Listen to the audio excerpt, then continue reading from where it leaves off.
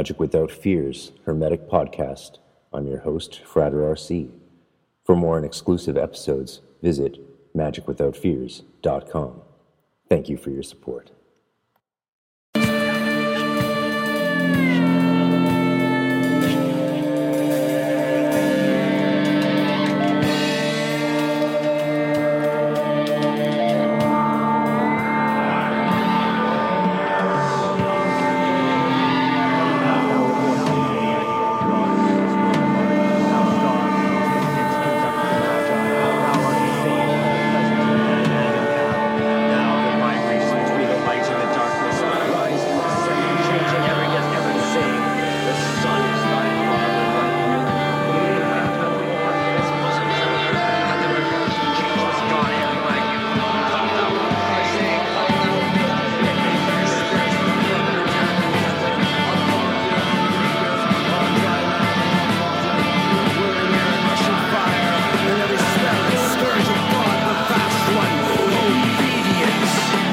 Welcome to Magic Without Fears Hermetic Podcast.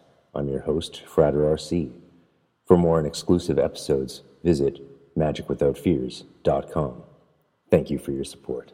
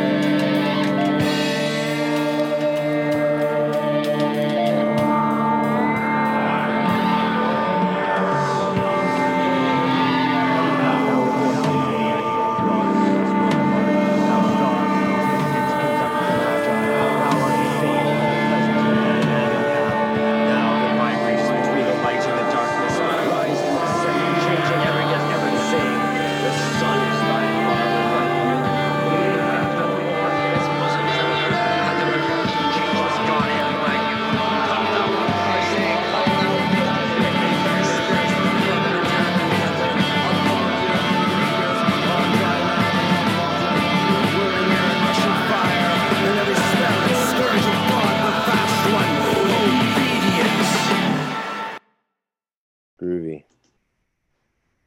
How are you? Good. How are you? Is it recording on yours? I think so. Hope so. Yeah. Okay. If not, I can always it is recording. Send you this file. Nice. Yeah. Go on. Well, welcome and thank that? you. I think we're both on each other's podcast now, so welcome to mine and thank you for having me on yours. This is all your fault. How so? You definitely sort of got me into coming back out of the shadows into the light, you know, with all your shenanigans, streaming online rituals in 2015 and generally making a public spectacle of yourself and having when I finally caught up on what you had been up to, I'm like thinking I had been like, you know, out of the scene and safe for a long time, as we all know. Mm-hmm. And then I'm listening to these old episodes with like Jeff Contreras and other people and Joe Shantz, and everyone keeps mentioning my name all the time, saying really nice things about me. But like, I was like, oh, so for all these years, I thought I was like, you know, keeping my head down and staying out of trouble and shenanigans. But you know, was being outed all the time. So Yeah. Such is life. And then, you know, you and I started talking because there was that time in LA, of course, where we tried to connect, but we weren't in the right place. Oh, and I was drunk at Art Walk. That explains everything. Well, I was with an old sorer and we met up because I was there down at the California Gen Con doing a trade show. Right. And then we ran into each other and, you know, I had lunch in a hotel with Alex back then. You know, I would always hook up with people when I was in town who wanted to like get nice. Say hi. Yeah. Yeah, I was really sad this past year in California to not be able to follow through on my plans with people like, you know, Catherine and you know, lunch with Ramses. He invited me to lunch when I got to right. LA. That sucks. But you know, things suck so much in the world right now. You can't really feel bad about a few things like that. Like it's like, the world's ending or something.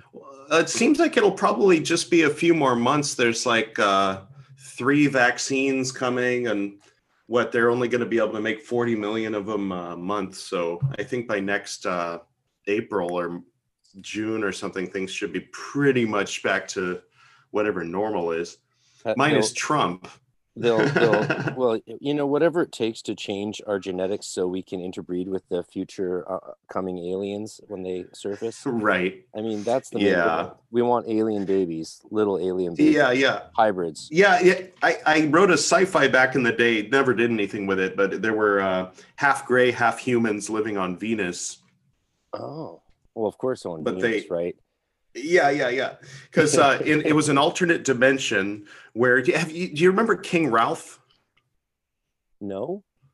It was John Candy, and the premise was that Oh, yeah. everybody in the British royal family died, and he was the next of kin. Dude, I saw that And opening so night in theaters. Yeah. yeah. When I was a kid, So in this alternate dimension, King Henry VIII had a son with Catherine of Aragon, and they lived happily ever after. And so that, of course, created a whole different line. So the person we know as Queen Elizabeth II ran a hotel in Las Vegas, and so she fell in love with a gray alien because there was no World War II, so there was no nuclear radiation in the air. So the Roswell aliens just landed and introduced themselves rather than crashing. So like all these alternate timeline things. Anyway, not important. Yeah. As one does, right? Yeah. Jeez. Oh man. So I noticed you were doing like a tour of that, like that you were interviewing people, but staying with. Well, I know you were staying in a cabin for a while. I wasn't sure if you that were. was quarantine, because when you come back and when you go to a country, you have to isolate away from all people and that sort of thing. Oh, but you weren't there with the Thalamite guy. I like how you say that. Well, it's Chris Bennett's Soma Retreat Center, and one of his buddies who I had met before is a neophyte in the AA. His mentor's out in Ontario, I think, and you know how the AA does it. They have a master apprentice sort of. Yeah, like the Sith. Yeah. I can definitely see strengths to the teacher student model, but I mean, you just know, for me it's like, you learn so much in a classroom working with a wide range of people. I mean, after what Crowley saw happen in the Golden Dawn, I can sort of understand why he was like, hey, let's try something new. Or this has worked before. It worked for Trithemius and Agrippa and all, the lineage of occultism. Often it worked. So, more the merrier. Why not, right? Yeah, toward the end there in my for me it was 2013 when I finally left. And there was one student in particular that was new, and he was, it wasn't that he was questioning everything, it's that he was like insulting everything and interrupting everyone and kind of like talking down to the other students from the class, you know what I mean? And so I kind of lost my temper at the guy. And but it resulted in like everybody had a crappy class with bad energy, and it was like, it was a little bit his fault, but it was kind of my fault. And and it was just, I was like, okay, I'm not really offering anybody anything anymore. It just, it's a lot of anger and resentment. So I had to like get some space from that. I mean, as you can imagine, after 18 years of compulsory Sunday meetings and, like having to. Yeah. But I do a little bit of coaching. I think you mentioned you do some private coaching for people going through the system. And so for me, I've been working with a guy, I think Robbie. He was co-host in the previous episode. Yeah, I love Robbie. And he's starting to delve into some practicus. So I remembered back in the day, that seemed to be a favorite subject of yours, the dark night of the soul and the Klopothic spheres and how it relates to the 7 deadly spiritual sins and how all that ties into the alchemy of the practicus grade. So I thought that'd be a good thing to ask you, because I thought I told Robbie, I think that somewhere deep down in Fred RC, there's a little boy who loves talking about the dark night of the soul, because I was remembering like 20 years ago. well, I remember what was shocking, especially to me in going through that watery grade of practicus, was, that's when a lot of the alchemy really starts to kick into high gear, right? especially if you're doing Yeah. an order like ours, where the kind of a lot of the transformation happens in the outer order because so much materials from the inners put into that curriculum. So you do change a lot, and that's what I think the outer order grades should be for. You can up the dosage of self-development and purification as much as you want, or you could just have it like it was in Crowley's day with the LBRP, or here's 5 meditations, now learn some Hebrew. Like that was sort of it. That was all they had. When Crowley called the LBRP the quintessence of magic, it's because that was the only ritual he was doing, right? He wasn't doing like even BRH, or let alone things like the analysis and stuff like that. So when I was in practice, I was surprised that it was required reading to read 2 Christian mystical texts from the 16th century, right? Which is Dark Night of the Soul by St. John of the Cross, and then Interior Castles by St. Teresa of Avila is recommended. And I got a lot out of both of them. What was most shocking about the Dark Night of the Soul was how it's not actually about a dark night of the soul. It's about 2 dark nights that happen in 2 different stages, and the comparison between them and what we would call the lesser mysteries and the greater mysteries, or the lesser circulation and the greater circulation in alchemical terms, was really hit home. And it was like, okay, John of the Cross here is really discussing 2 distinct periods that you can easily see happening in yourself, going through those stages of alchemical process from the white to the red and all of that.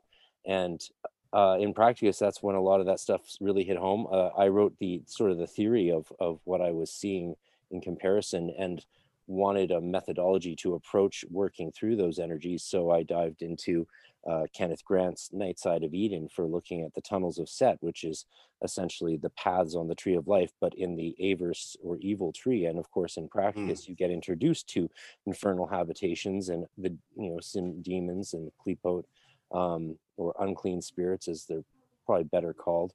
And you even get the Olympic planetary spirits that you can scry with if you want to actually really go hardcore. I think just to interject, I think shells, since that's the actual literal translation of Qliphoth, but that and then demons is more of a Christianization of a pagan Greek thing. So I can see how one could opt away from that term, but shells is accurate.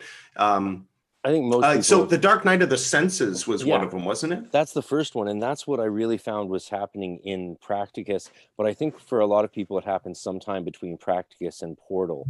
I definitely think it's a necessary stage in preparation for knowledge and conversation with your holy guardian angel, or for the solar initiation that is the 5 = 6 grade, when you become Osiris, right, and get reborn yourself in that 3rd degree stage, which is what it is. And so looking at the 7 deadly sins, and I'm revising it now to be about 8 deadly sins. So that's something I've been working on for a while, because the lecture was wildly popular and wildly long, right? It would take 5 minutes. And I loved it. Yeah, everyone loved it. And all over the world. And it became the standard, I think, for, people would refer to their notes from that class when they were teaching Practicus and, getting into that stuff. Yeah, it's sort of trippy to think about it. A lot of the quality, I think, came out in the giving it as lectures over and over and over again, whereas the basic essay was, of course, somewhat parochial, and still is, that you can get online. And what was really interesting was, because I wrote the main essay in Practicus, I wasn't actually allowed to do a lot of the referencing of Tunnels of Set or the Qliphothic demons or and stuff. So I had to take out a lot of these names of the demons, of the unclean spirits, because they were considered not healthy things to get focus in your sphere of sensation at that time. So I think I first heard it Power Week 99. Yeah, so I didn't. That was when that happened, because all of a sudden I'm writing all these very unique demon names on the board, and a bunch of Adepti rushed in to see what this kid was up to. They're like, "What are you doing?" And I'm like, "What? I'm talking about the path demon Tantifaxat." And they're just like, "Oh my god!" And they'd just like, "Okay, I'd like, you want me to stop?" They'd be like, "No, keep going." Next thing you know, all the ones that rushed in to see what the hell I was up to were sitting down in the back of the taking notes for hours, until they got yanked into rehearsals for some matter or the other, right?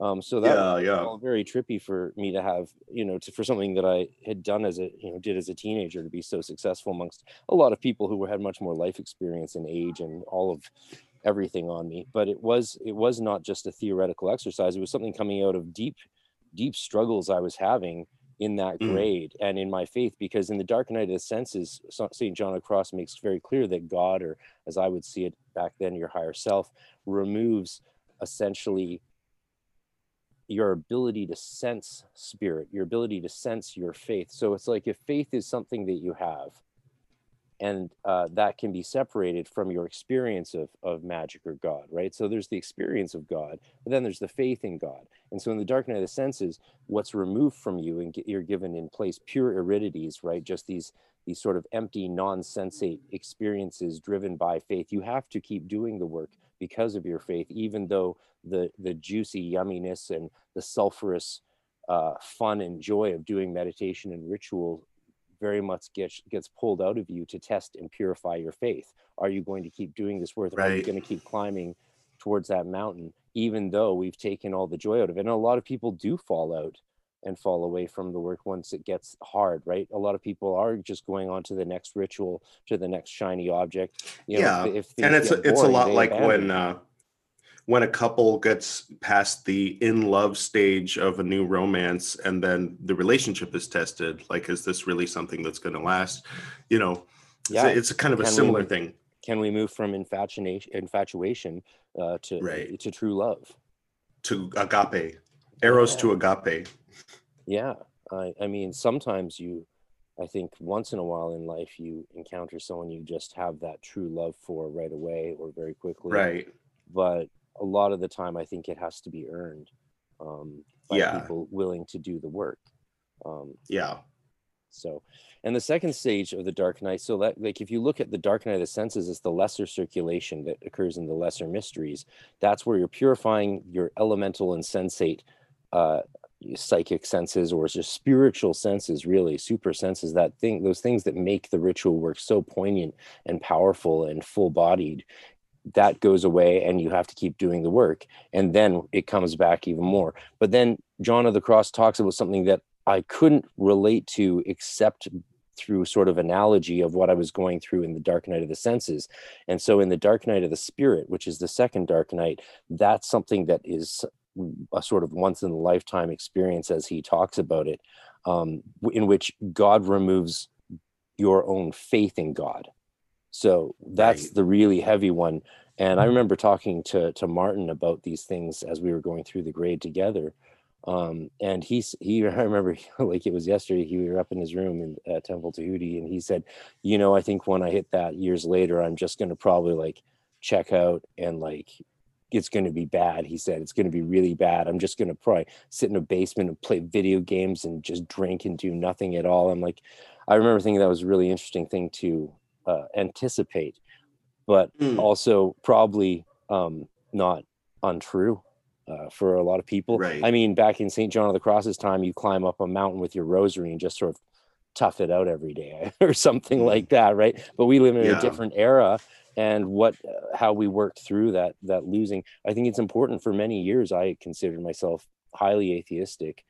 This is just even sort of recently, but not in a sense that I didn't believe in God, or that I couldn't feel God, but more in a sense that, no, it is like, in a sense, like, you're not you're not yeah, for me it Plugged manifested in. in a sense of, I didn't know what to look forward to anymore. Like, Mm. I felt like, well, I may not have gotten there wherever I thought there should be.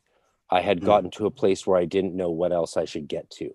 And that was what was Right. surprising for me, Mm. going through my own dark night of the spirit, which is something I really only started to come out of in the last few years. And that was something that you and your podcast and encouragement from those people like Joe Shantz, who I really, really Mm.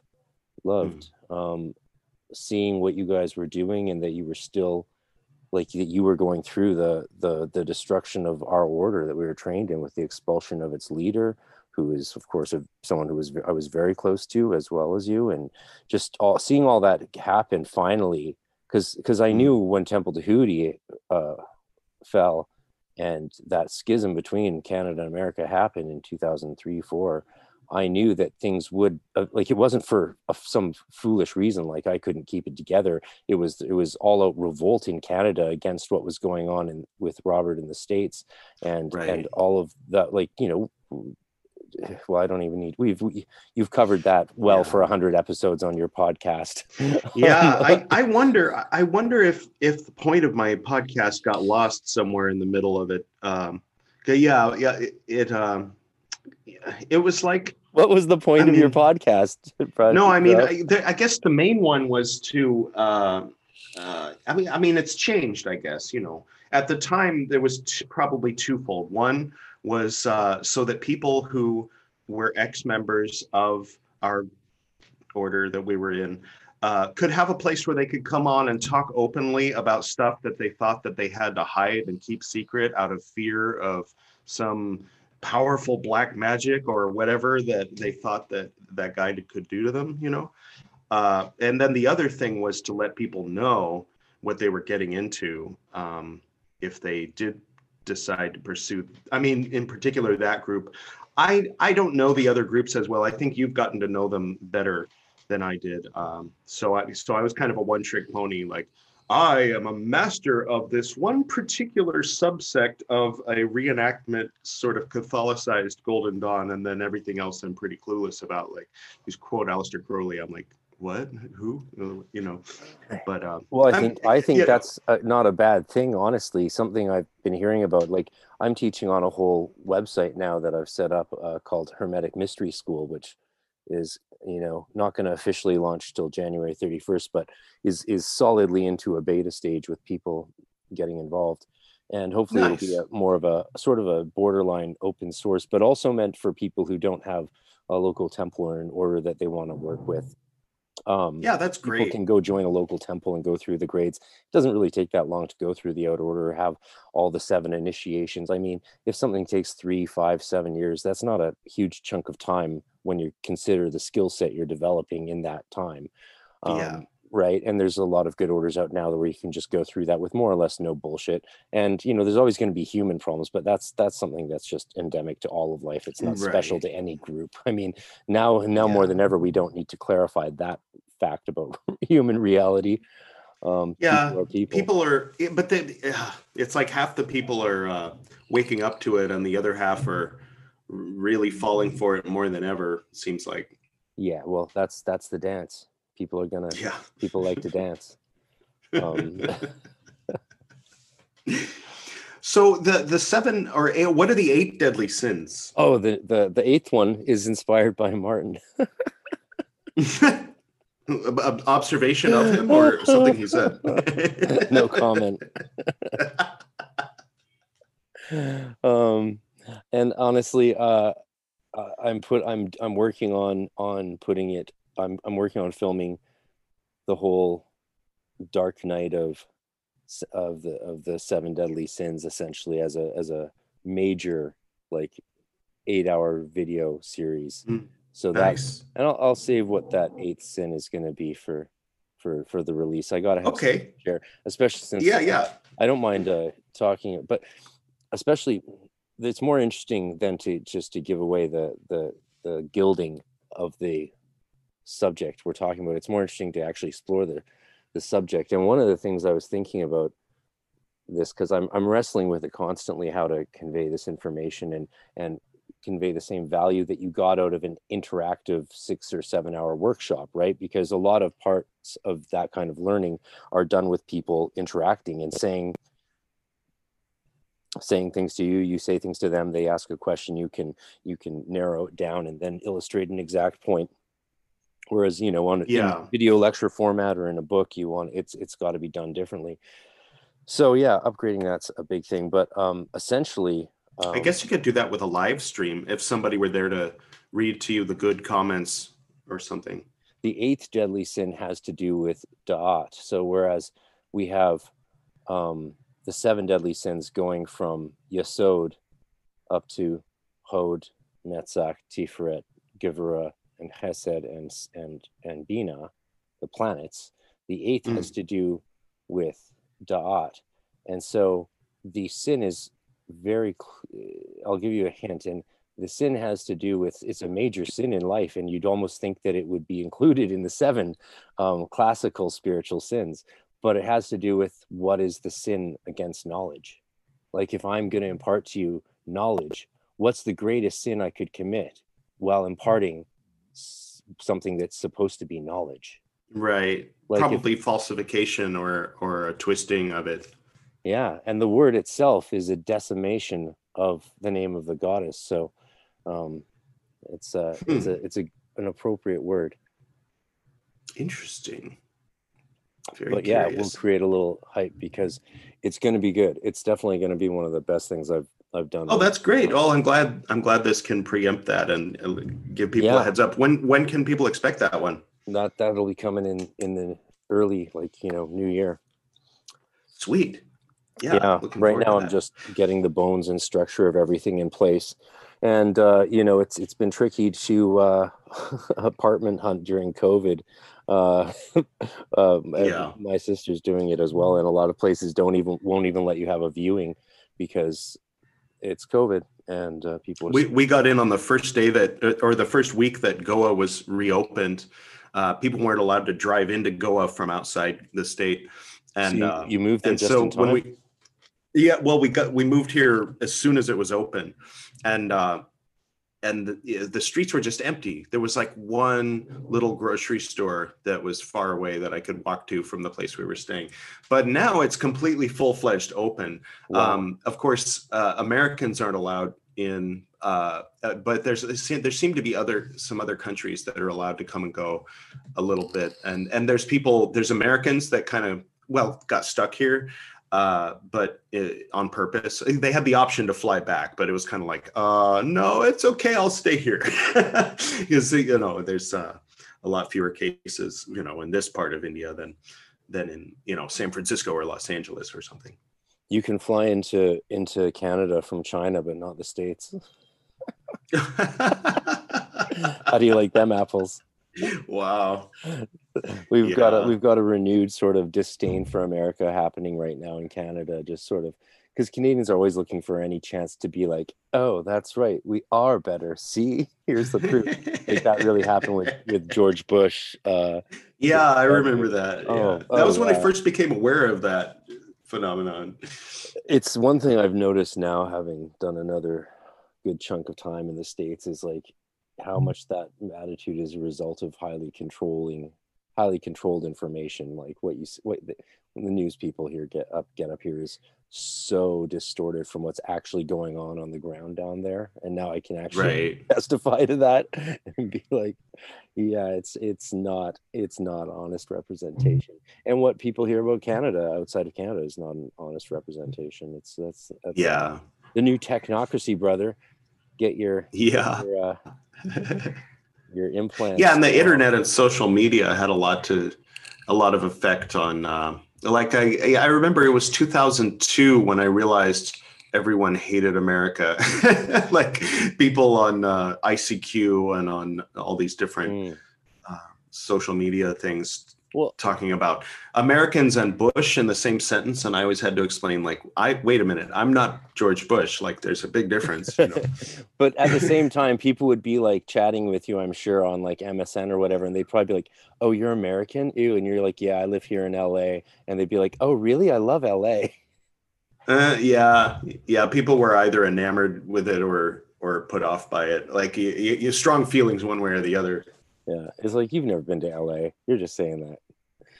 Yeah. Oh, yeah. Like Hollywood Boulevard. I'm sure you've walked down and like smelled the urine. And over the years, you really showed me everything. I mean, I saw a lot of LA over my years. With you guys, and it was great. It's such a counterpoint to how it appears in the movies. It's quite shocking and hilarious. But but you know, Yeah, fun some as of the well. beaches are nice, but Well, the we had so many amazing magical experiences at the beaches together. I mean, up yeah. and on hilltops in the middle of the night, like we would just, you know, Ramses would take us freaking everywhere, right? It's like, are you done cleaning the temple? It's like, yeah, just another half hour. By 2 a.m. I'll be like, good, then we have something to do. It's like, of course Yeah. we do. Of course we have somewhere a 2 hour drive ahead of us at 2 a.m. for some ritual on the Yeah. beach. That's just the way Oh we my did it. gosh. We were very hardcore, and that's something that I think gets lost in all the history of drama and things like that. You know. Yeah. Well, yeah, it's like there has to be a good in order, yeah, because I mean, who would stay with a group that they were getting nothing out of, or you know, Well, yeah, it's like it's almost like equal and opposite, having such a profound otherworldly kind of experience on the one hand kind of made you willing to tolerate all the crap on the other side. But then it's interesting looking back because I mean, I don't know about you or how far it went for you, but when I look at like how Fox News, uh, you know, operates and how they apologize for whoever the GOP, you know, head is at the time. I mean, these days even Fox is turning against Trump, but like when is Fox the would be the GOP mouthpiece a for Bush. Democrat thing or a Yeah, Republican? yeah, no, that's like Republican. Grand Old GOP Party is what it and stands for. oh, okay, and the DOP is the Democrats or something like that. And then Fox is like the I can't. apologists, and so it's like part of what bugs me about it all is that I used to be Fox and to Robert's you know, grand old party president, like all the people online had valid points and I was the one out there that was either saying, oh yeah, we'll prove it, or oh, you're a liar, or well, the last time you accused him of that it was different, you know, like trying to spin it this way, spin it that way, so that there'd be a kernel of doubt in the minds of potential future members and clients that maybe he's not a piece of shit. And then so it's really interesting, like to enact it and then observe it in the world and kind of like, okay, like this is what it means to grow up and be 40 and to be penitent, to kind of like, you know, when people say, oh, when I was young, I was dumb, I did all these things, and then I grew up. Like even the great sages of old would say, oh, when I was young, I was a soldier and I cared about how I looked and how I presented myself, and then I grew up and now I live in a cave, and you know, that kind of thing. Not to compare myself to the sages, but Well, sorry, why I went not? on Yeah. for a minute there. No, it's all good. One of the But advantages, I yeah. think, you mentioned like not knowing about other Golden Dawn orders and stuff like that. One thing that keeps coming up, people asking about, pardon me, dealing with a bit of the autoimmune diseases are a hoot and a half. Oh, Anyway, that sucks. meh, you know. Mm. um, yeah, actually, I've had to like readjust how I do sun salutations because I'm not supposed to do anything that puts my stomach in a position different to normal. So Oh, that's been a okay. fun one. And now that you're a yogi guru master as well, probably be like what do I do instead of downward dog? I just can't do downward dog because even no matter what time of the day it is, it could make me like regurgitate. So Oh, wow. that's weird thing. That's a weird thing. And you know, bodies break down. And if you get a couple, whatever, it's not a big deal. I don't think about that stuff much. It just sort of it plays its part and I play my part and we both carry on together, merrily singing a song. But the thing that Yeah. people have been asking me is like, what do I think of Rigardi's book, The Golden Dawn, and blah blah blah blah blah. And that was one of the things that you and I had very much in common in our experience because you joined at 16, I joined at 15. A bunch of us actually joined at that mid-teen years, including Mm, like including Ka, right? Including Mimo. He was mm. 16 when he joined and got, you know, his training, and all of us, um, we learned very little from books before learning Yeah. hands-on. And so Yeah. when We I got it medieval style, yeah, like as well, if, it's very different how like Rigardi presents these things it's all based very much around these initiations and some knowledge lectures and then some techniques, right? And Mm. when you're in an actual order, you're generally going to have a much wider range of techniques, and also every variation on those techniques that every single teacher you have thinks is useful. And then you do it with Yeah. someone who does it a lot, like his teachers tend to teach the things they know well, even as they go through a standard curriculum at times. They focus Mm. on and add what they have gotten good at. And that's what takes most of your time, is learning things somewhat well that someone else knows really well. And as you all do that together, everyone gets a whole lot better, and comes Yeah.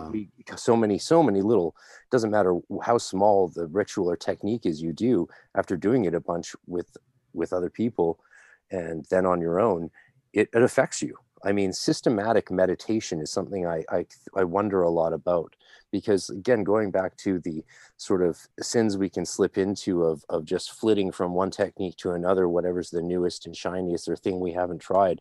That's wonderful. There's nothing wrong with fun new techniques, right? But Mm. how there's a different kind of reward you get from working the same technique into the ground, right? Right. And it's going to cause what we consider these days this kind of alchemical change, this kind of psychological and spiritual testing that forces us to you know, look at who we are and distill out from our grosser nature subtler and better qualities. I mean, Yeah. we change as people doing this work, and I think that's a big part of it. There's also a debate now, right? I don't know if you're aware, between um, people who practice magic and people who consider without spirituality, sort of that path is sort of promoted heavily by Dr. Stephen Skinner, and who does all the grimoires. He doesn't consider spirituality, he has said, to have anything to do with magic. And then you have Aaron Leach, who's one of like the top guys in Cicero's order and also an amazing teacher, but who actually also is one of the best teachers for traditional Enochian magic. I did his master class that he recorded with Jason Newcomb, and on traditional Enochian magic. And the technique is so different, and the whole process of doing it is so different from Golden Dawn. It's really wonderful, because it's like, Mm. I would actually say Golden Dawn technique of Enochian magic makes sense in conjunction with the initiatory tradition of the Golden Dawn, because it's Mm. drawing heavily on the format and style and symbolism of the initiations and what you're going through.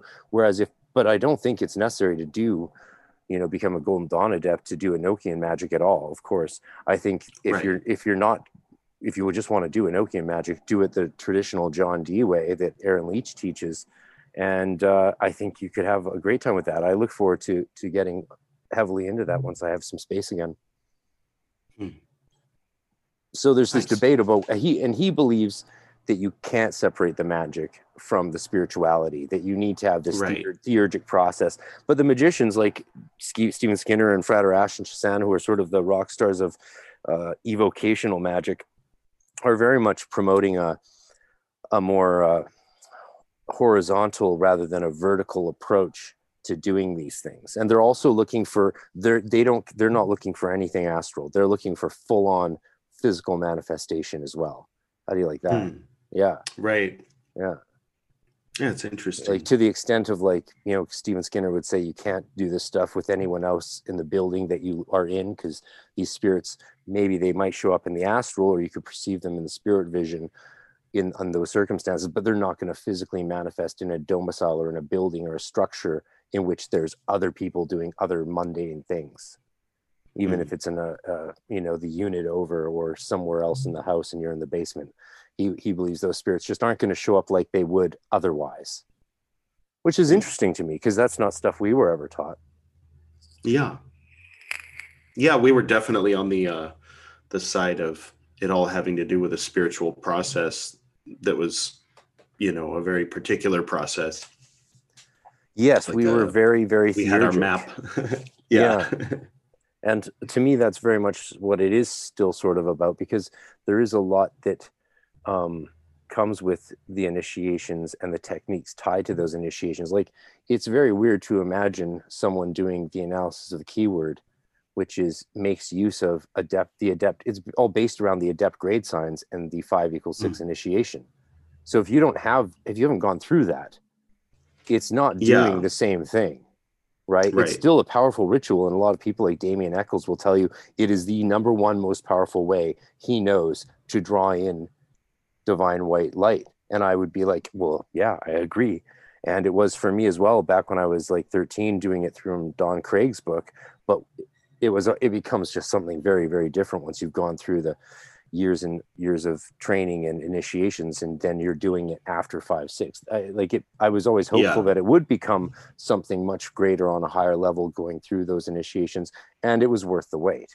It was worth cutting out all those advanced rituals from my practice and going through a system that really flips you upside down, shakes you all about, and then puts you back together, not in anything like the way you were before. That was my experience. Yeah. The one thing I remember, I think it was from your lecture, was that what most people call spiritual pride, they're actually talking about spiritual envy. Yeah, that's a fun one. That's a fun one. Some of the nuances of looking at alchemy and spiritual development through the lenses, the joint lenses. It was like I was making a bifocal, and part of the lens is St. John of the Cross, but also I was using bits of insight from St. Teresa of Avila's Interior Castle, which is really, I think that is to the Dark Night of the Senses. It's more of a portal spirit grade sort of material where you're taking stock of a wider range of the facets of your soul. But what's interesting when you compared and looked through the lens of John of the Cross with Kenneth Grant, who's, created the Typhonian order out of the Thelemic schools of thought, and really works a lot with the dark forces, as some might call them. Those demons are so specific to the Averse tree, which of course, you enter through Da'at, where you just don't cross the abyss, but head straight down into Lilith, the queen of night and demons, and through Da'at, right? Take a headlong dive. And I believe that's necessary. Like TDL would always say, in the vault, you want to look up before you look down, but eventually you're going to have to face those demons. And by using those two comparative methods of the tunnel demons and the St. John of the Cross's insights, what really became apparent was a different way of looking at the sins and how they reflect on ourselves. And that was really eye-opening, because sometimes all you have to do is just change an interpretation a little bit, and you see a whole other part of yourself and your motivations and a bit more honesty, because we like to look how we like to look. And if someone forces you to look slightly differently, you can be like, oh, damn, I didn't see that at all. Yeah. So yeah, how do people usually describe spiritual pride? Well, I think that the assumption is that they're very proud of their spiritual sort of persona that they're putting forth, and very confident in it. And maybe that they judge or look down on people who are less spiritual or less enlightened or something like that. But that's more of a picture of spiritual envy, isn't it? The Venusian one. Yeah, avarice. Or gluttony. Gluttony is Venus. Yeah. Oh, okay, yeah. Okay. But pride is sloth. More just for the pride listeners is that just don't know stopped. This. Right. For the listeners that don't know this, sloth is the sin that corresponds here to Saturn or Bina, right. And the demon is therefore Satariel. And the kind of things we're dealing with there is larvae and ghouls, and the guardian of the path is Tantifaxat, which is actually, there's a band named that. And then when we move on, I got the book right here that I've ripped through with a pen for editing's sake. Here's what John of the Cross says about that stage. He says, he weans them from the breasts of these sweetnesses and pleasures, gives them pure aridities and inward darkness, takes from them all these irrelevancies and impurilities, and by very different means causes them to win virtues. The idea that the virtues we think we're seeking and the way to find them is not the way we expect is what you want to hear when you're on a spiritual path. Yeah. Right? You want to know that, because or a good D&D smart campaign. People. Yeah, baby. Like, because we're all smart people. No one who does this work is usually much of a dum-dum. David Yeah. Griffin. But there's the occasional ones. But the idea that God is meant to surprise us, right? God is always sort of a surprise, just like Mm. angels are always terrible, right? There's always this kind of shock. I see it as like Yeah. this encounter with the really real. Most of the time we spend our lives drifting in these symbolic worlds of interpreted reality, departing into imaginary realms of either fantasy or psychosis, whatever Right. your taste is, or where you're at in your life. But then there's these encounters with the really real, and every time you encounter something really real, like true love, really real, or you jump Mm. off the building and you think you could fly, or maybe you just like whatever, and you hit the ground. Anytime you jump, you remember when you're a kid and you jump because you're not quite sure how high you can jump yet, but then you remember that Right. first time you jumped from something too high and you hit really Yeah. hard and you're like, oh Yeah. shit, that hurts. Like whether you're 3, 4, 5, 10, 25, and you're just like, motherfucker, that fucking hurt. And that's the real. And the real is always Yeah. traumatic. True love, Yeah. violence, jumping off a building and hitting the ground, that's real. So whenever you encounter things that are really real, they traumatize you because they shake up and destroy the symbolic reality that you think you've been living your life in, that this consensus that works for you, or the imaginary departures therefrom. And then you hit something real, I whether yeah, it's in a I physical had an reality or experience.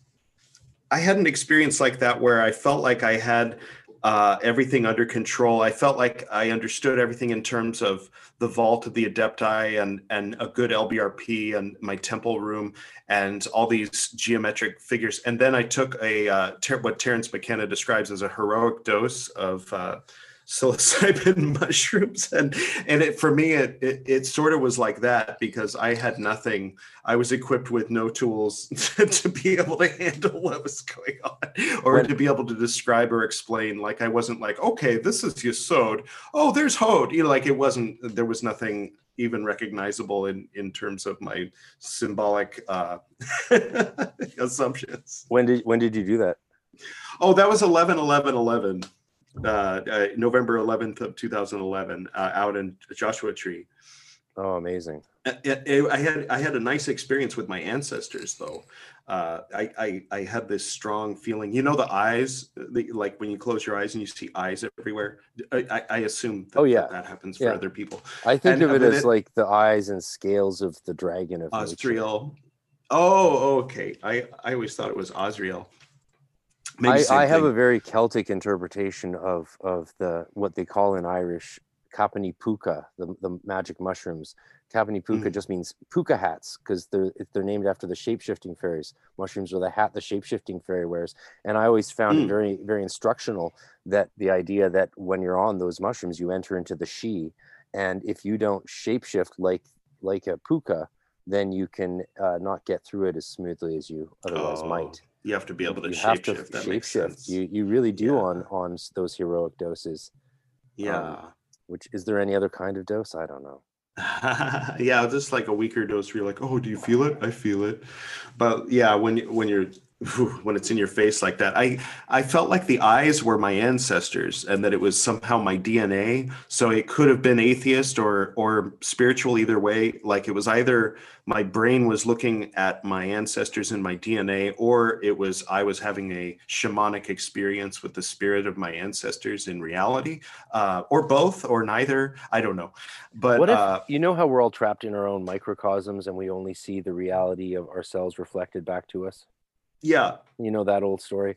Well, what if mushrooms and those other psychedelics, what they're actually doing, rather than just causing us to go deeper into our microcosm or cause chemicals to fire in our brains and trip us out, man, what if what's Mm. actually happening is we're puncturing the really real into the macrocosm and seeing how fucked up shit is when we don't have this interpreted symbolic veil? What if the Yeah. veil is actually this really simple, beautiful, but sort of dull, sometimes mundane world that we perceive as so physical and stable? And that's what's happening. We're just like seriously seeing Cachette, the The rainbow, the veil. veil is Oh, torn aside, and the actual reality is like, we don't see sound normally, but the ancient Israelites, when they heard God speak in Exodus, they saw sound.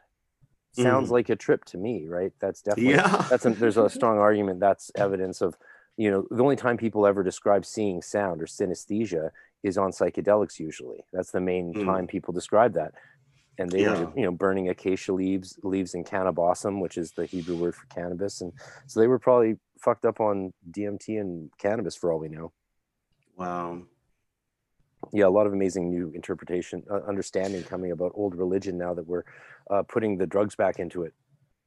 All it takes is a knowledgeable, charismatic personality and some good psychedelics to turn those kids into the Manson family, or the Israelites, or either one. Yeah, but at the same time, it's hard to maintain. Not to say they're the same. People. Just to clarify, I'm not saying they're the same. I think that's a big reason why the governments have reacted the way around. You know how when psychedelic studies and like psychic spies first started being heard about, it vanished real quick, and we haven't heard that much of it since, especially in the mainstream. Why don't you hear much in the mainstream about remote viewers anymore?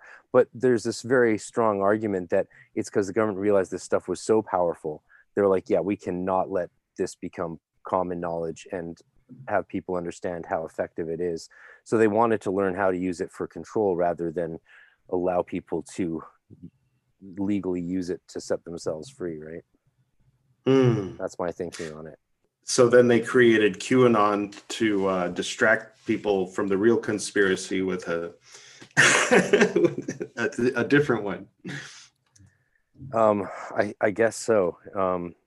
Maybe. I mean, the QAnon stuff I've looked at is mostly like how Donald Trump's son is a time traveler from the past, or he will be a time traveler in the past from the future, and that's the storyline I really like.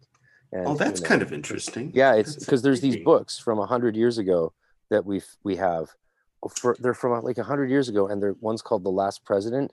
And in the last presidency, like 100 years ago, the vice president's name is Trump, and like the books are called like the vice president's name is Pence, and the last president is Trump, and the books are like The Adventures of Baron Trump.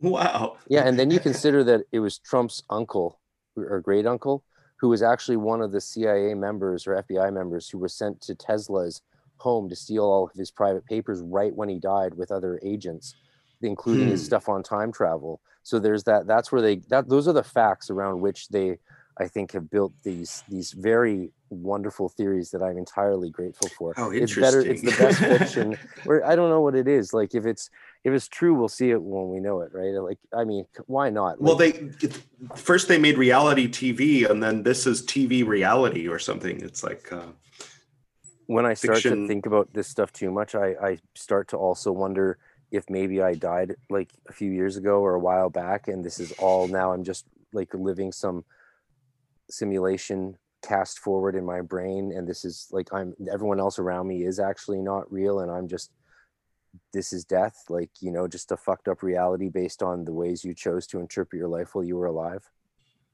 Yeah, or a kind of lucid dream, or it can be like and then when you start to think that way, of course, you start to think metaphysically again, like, is this not just the nature of reality? What is the really real? Like, if there are dimensions and timelines and whatever the hell dark matter is, or in that space that we can't see in the universe, we just know so little. And that's where I think psychedelics really do open us up to asking questions that are incredibly important, especially if we want to keep developing. Like, have you tried DMT yet? That's the thing with evolution, is it mutates a lot of creatures into dying or being what's it called when you die before you're born? Miscarriage.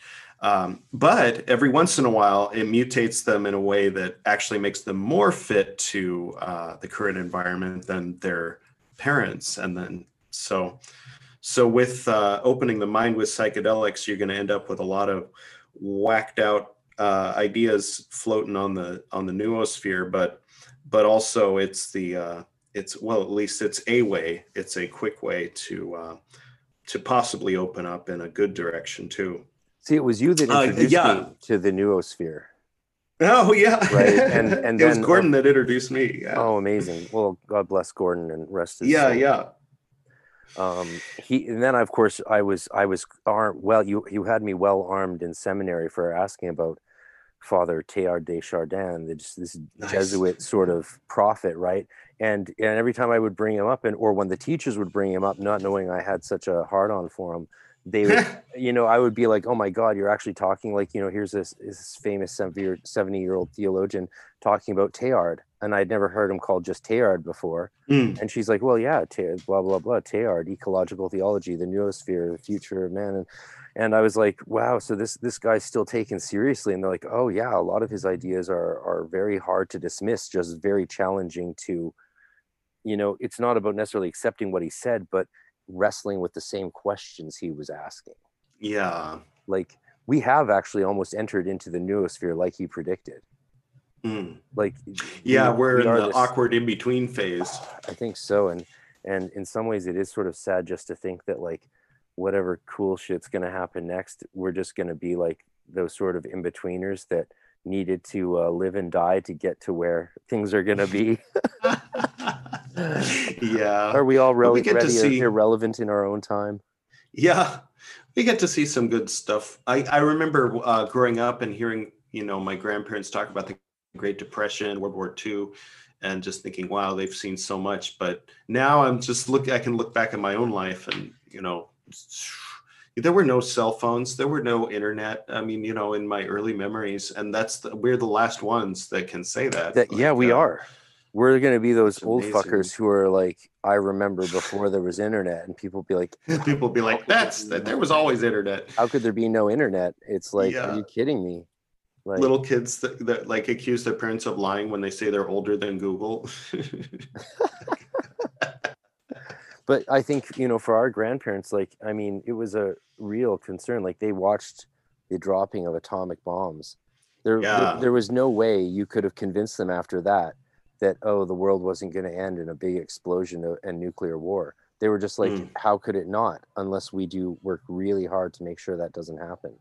Yeah. And I think to live with that lived experience, as people call it, hanging over your head, there was a real incentive for them to not fuck things up too much. And that seems to be something they sort of lost going into the 80s, because,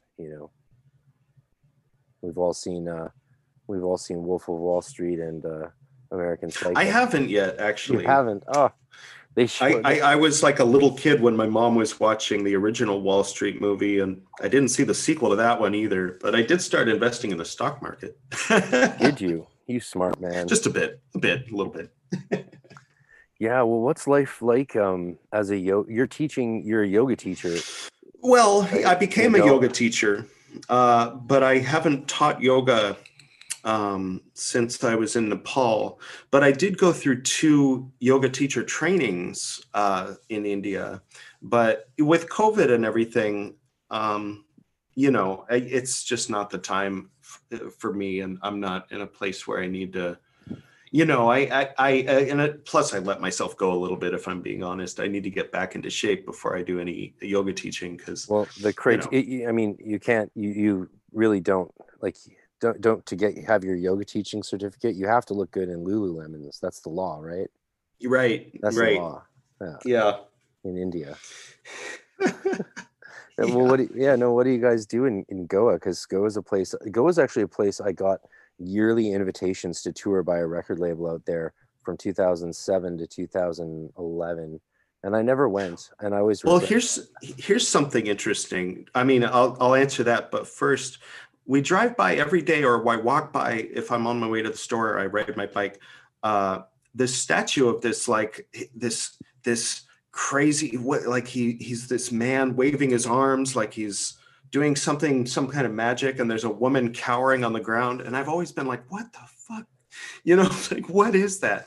And it's Abhay. I finally looked it up. It's Abhay Faria. Let me double check that.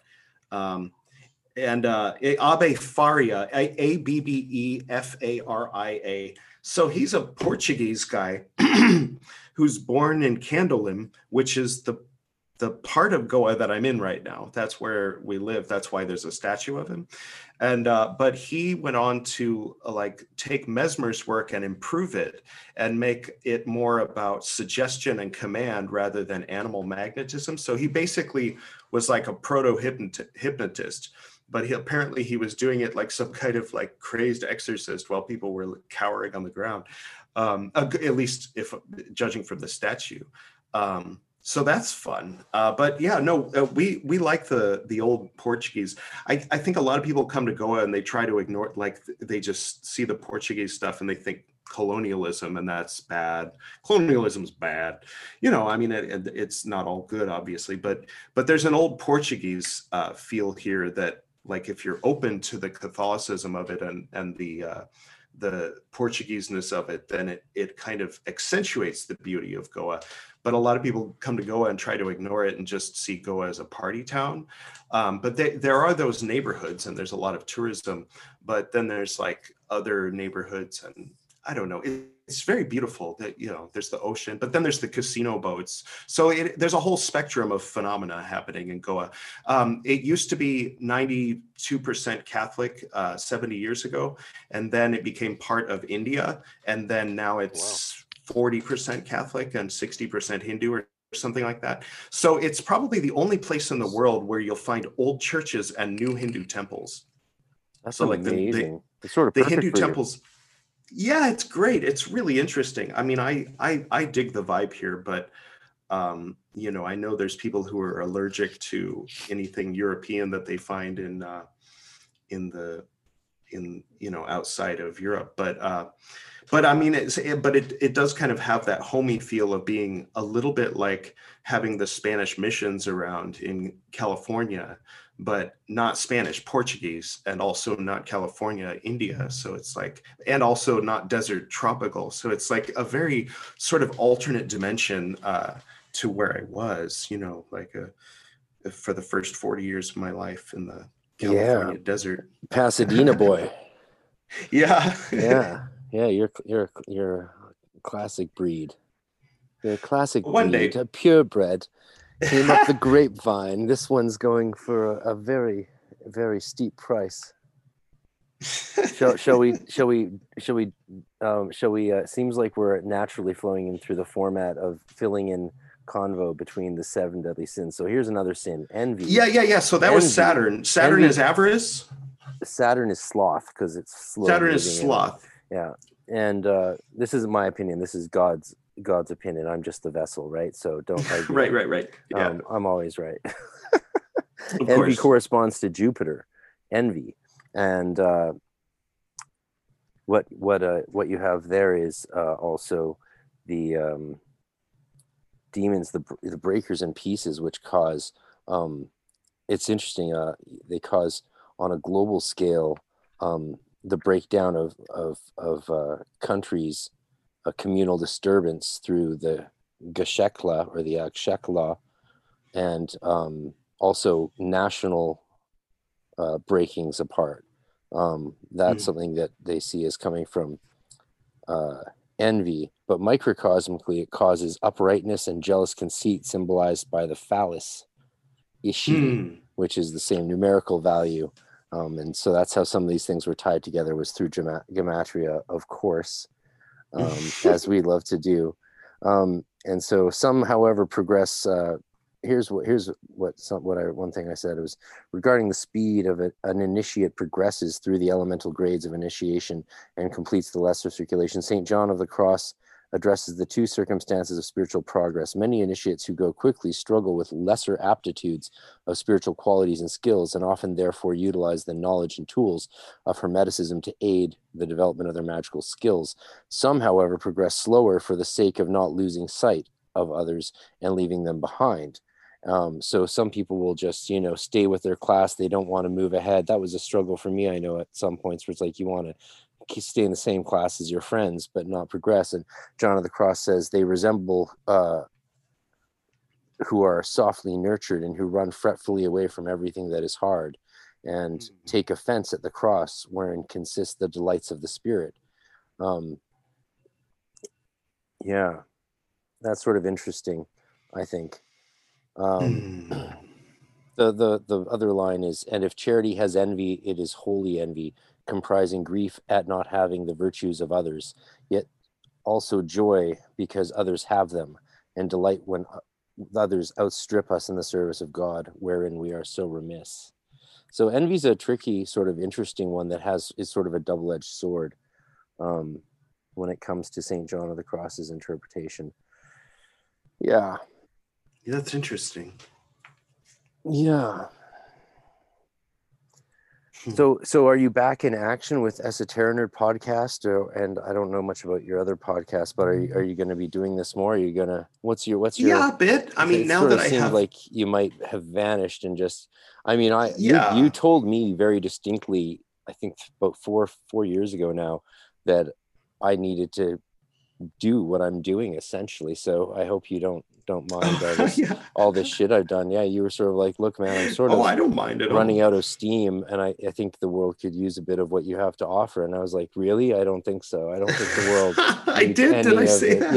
Yeah. Oh yeah. Oh, Trust me. good. I mean, I wouldn't be doing this if someone like you, because my issue was around the vow. I had concerns with the vow, and Right. you Yeah. explained to me this loophole you had found in it that Well, applied to they made me a people, chief. right? Yeah. As was I. So you explained this Yeah. loophole, and you're like, well, okay. And I was like, if you say so.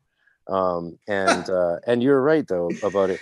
I The try way to I think avoid about it. naming names and showing, like anyone that would maybe not want to have their identity, or have people know it. Like there's one aspect of the vow I generally try to respect, but as far as the knowledge of things that have been published in books for over 100 years ago, like, come on.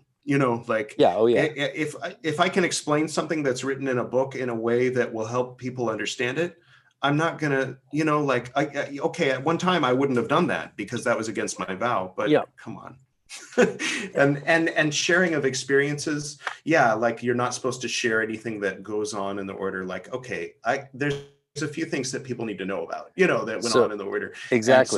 so that's If so if I interpret the oath, if leaders of magical orders were less douchey sometimes, then there wouldn't right, need to be people like us who are now sort of independent and out outing there it. and just Yeah. sharing our lived experience. Like, this is my lived experience, and I think Mm, you should know it from my what no we're or also because we've seen horrible things to people done to people we love. And right. as much like, honestly, magical orders should be grateful that people like us recommend them at all, because of the shenanigans that can go on, and people in there can take advantage of you and ruin your life. You have to go there. You may be hoodwinked at your initiation, but the rest of the time you should have your eyes wide fucking open, Mm, and really maintain your personal and spiritual boundaries, and really only allow, as much as you're going to be pushed and challenged, don't give away your power. And that's something Ramses would always say to me, like, don't give away your power, man. yeah, that's true. He was good. He It was still nice to have is, him and there he's as a still buffer. yeah, well, he was who I think most people thought ran the whole international order, because he was the one teaching Right. everyone, Yeah, along then with the a then slew the of the other wacky very used car skilled adepts. salesman would show up once a year Yeah, and yeah. confuse I mean, everybody. we sort of had it good, because unlike, like, you could have our guy, like, and you sort of have these big figureheads. A lot of like, there's leaders of orders out there right now, of good orders, who haven't even gone Mm, through the initiations. And mm. that's sort of okay, because Mathers, Westcott, and Woodman, I don't think, ever went through the initiations either. They were just sort of like, we're Yeah. applying our master mason status and our Well, SIRA who initiated initiations, Melchizedek, right? Well, I mean, the true initiations. I mean, I remember once when I was struggling, and I was told, look, you could just go off and be an adept of the world. You don't need to stay as an adept of this order. I'm like, well, I love the temple and I love our order. And of course, I was just struggling with some of the BS that Well, and it's the Zinky social Pie was putting us circle, through. Yeah. the social world you live in, to have you know friends all over the world that you have a secret with, versus like knowing nobody. Especially back in the day when people were expected to stop talking to you when you got kicked out. Like, that was some kind of like voodoo Yeah, I mean, like that was like that was towards the end for me when I yeah, started hearing stuff like, wait, if my because Martin was pulling my mom and sister to leave and just work with him and Zaleski out in Montreal, and I was like, you're trying to convince my family members to cut me out and work with you, right? And right. and then you had Zinc on the other hand telling me if they went and worked with Martin, I wasn't allowed to see them again, and I was like, what the fuck is going on? And that was the beginning of the end for the Canadian connection to Yeah. Golden Dawn International. And I mean, most of the time that stuff didn't really rear its ugly head because again, we had such a large international order and so many people were involved that you really didn't if there was a bit of gunk in the water, you're like, well, Mm. I'm camping, I'll drink it, you know.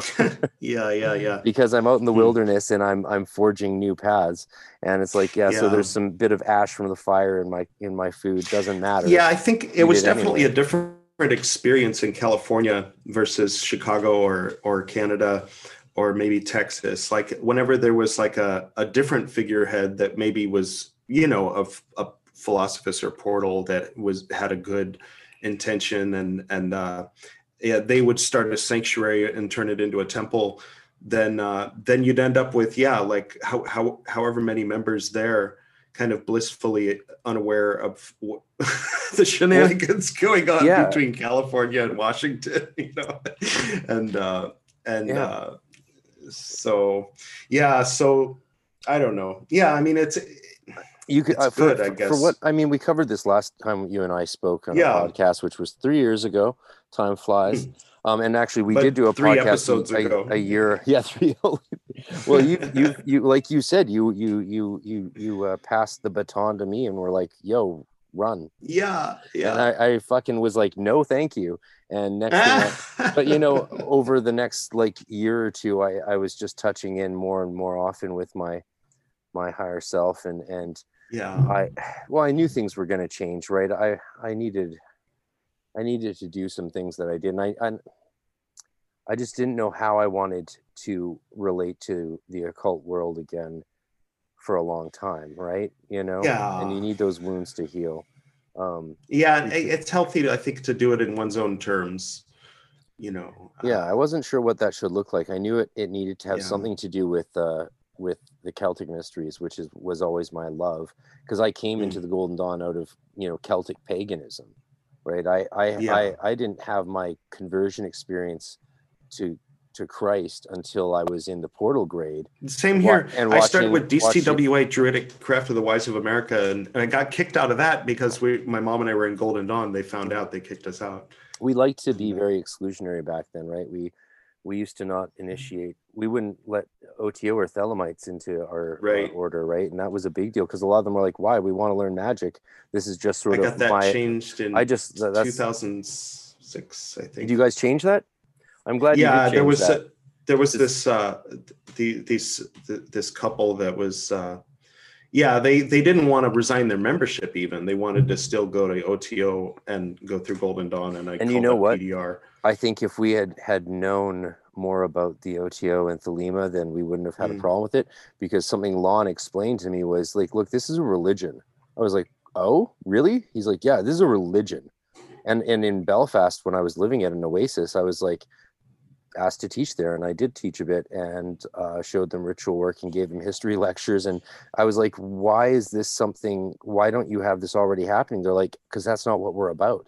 I was like, "You're not about teaching magic?" They're like, "No." The AA adepts there were really cool Irish dudes, and they were like, "No, that's not what our organization is." I was like, Jesus, we've been grossly misled to, because there was just all this vile, disregard and hatred towards Aleister Crowley and anything to do with the man. And we mm, didn't we didn't take a critical look at it and actually see the full story. Also, a lot of right. books on Crowley hadn't come out at that point. We know so much more. I mean, the esoteric field in the last 20 years has just exploded academically, popularly, and the orders. There's so many orders now you can't even throw a rock and Yeah, not it's hit one of interesting them. watching it from a distance and kind of feeling like the old fogey who's, you know, like or a little bit like Al Bundy, like I was a big deal in the late 90s, little bit for a minute. That's right. According to a few people. But dude, can you when I just did Jason Augustus Newcomb's podcast, which is like a video one. That episode's coming soon. It's focusing on my work in the Celtic mysteries. That's coming along nicely, despite this COVID hiatus. And he assumed that Tahuti and we were sort of a small order. No one really that without many members. I was like, oh no, that was the opposite of the problem. We had so many members because we didn't really have much of an admission barrier. We certainly didn't have phone call interviews and all these sort of things that you had to go through. I mean, I did because I was 15, but like if you were an adult, you could send in an application and your initiation fee and show up, and that was good. And could you imagine if starting in the late 90s we had initiated OTO and thelemic people, we would have been so large, it would have been stupid. And like, OTO people can get along fine, I think, in Golden Dawn temples, as long as they keep their religion to themselves, just like everyone else needs to, right? Like you can't be like always talking about Jesus if you want to like get along in your outer order classes, right? You can't always you can't always say, oh, I don't want to say Lord of the Universe, I want to say Triple Goddess. Like, well, sorry, like we wouldn't even allow, we want uniformity in the temple. And this is something I've talked about theoretically as far as the methodology of the way our magical system works for training our sphere of sensation and astral senses. I mean, that's something I think that's very interesting about the way the Golden Dawn went about that in its system. But if you keep that religious point of view, and like Aleister Crowley's your saint, according to Lon. And so if I was like, who cares if someone is a Thelemite and wants to learn ritual magic? Like there's nothing, even in our order, there would have been nothing, even in our inner order, which was more on the Catholic side, still, people, we like to emphasize the Catholic stuff because we brought in a lot of the Latin, but that's just like, that's grimoire stuff, man. Like all the grimoire workers are doing Incenso Misturate, right? In Asperges May, like they're all doing that quite heavily, right?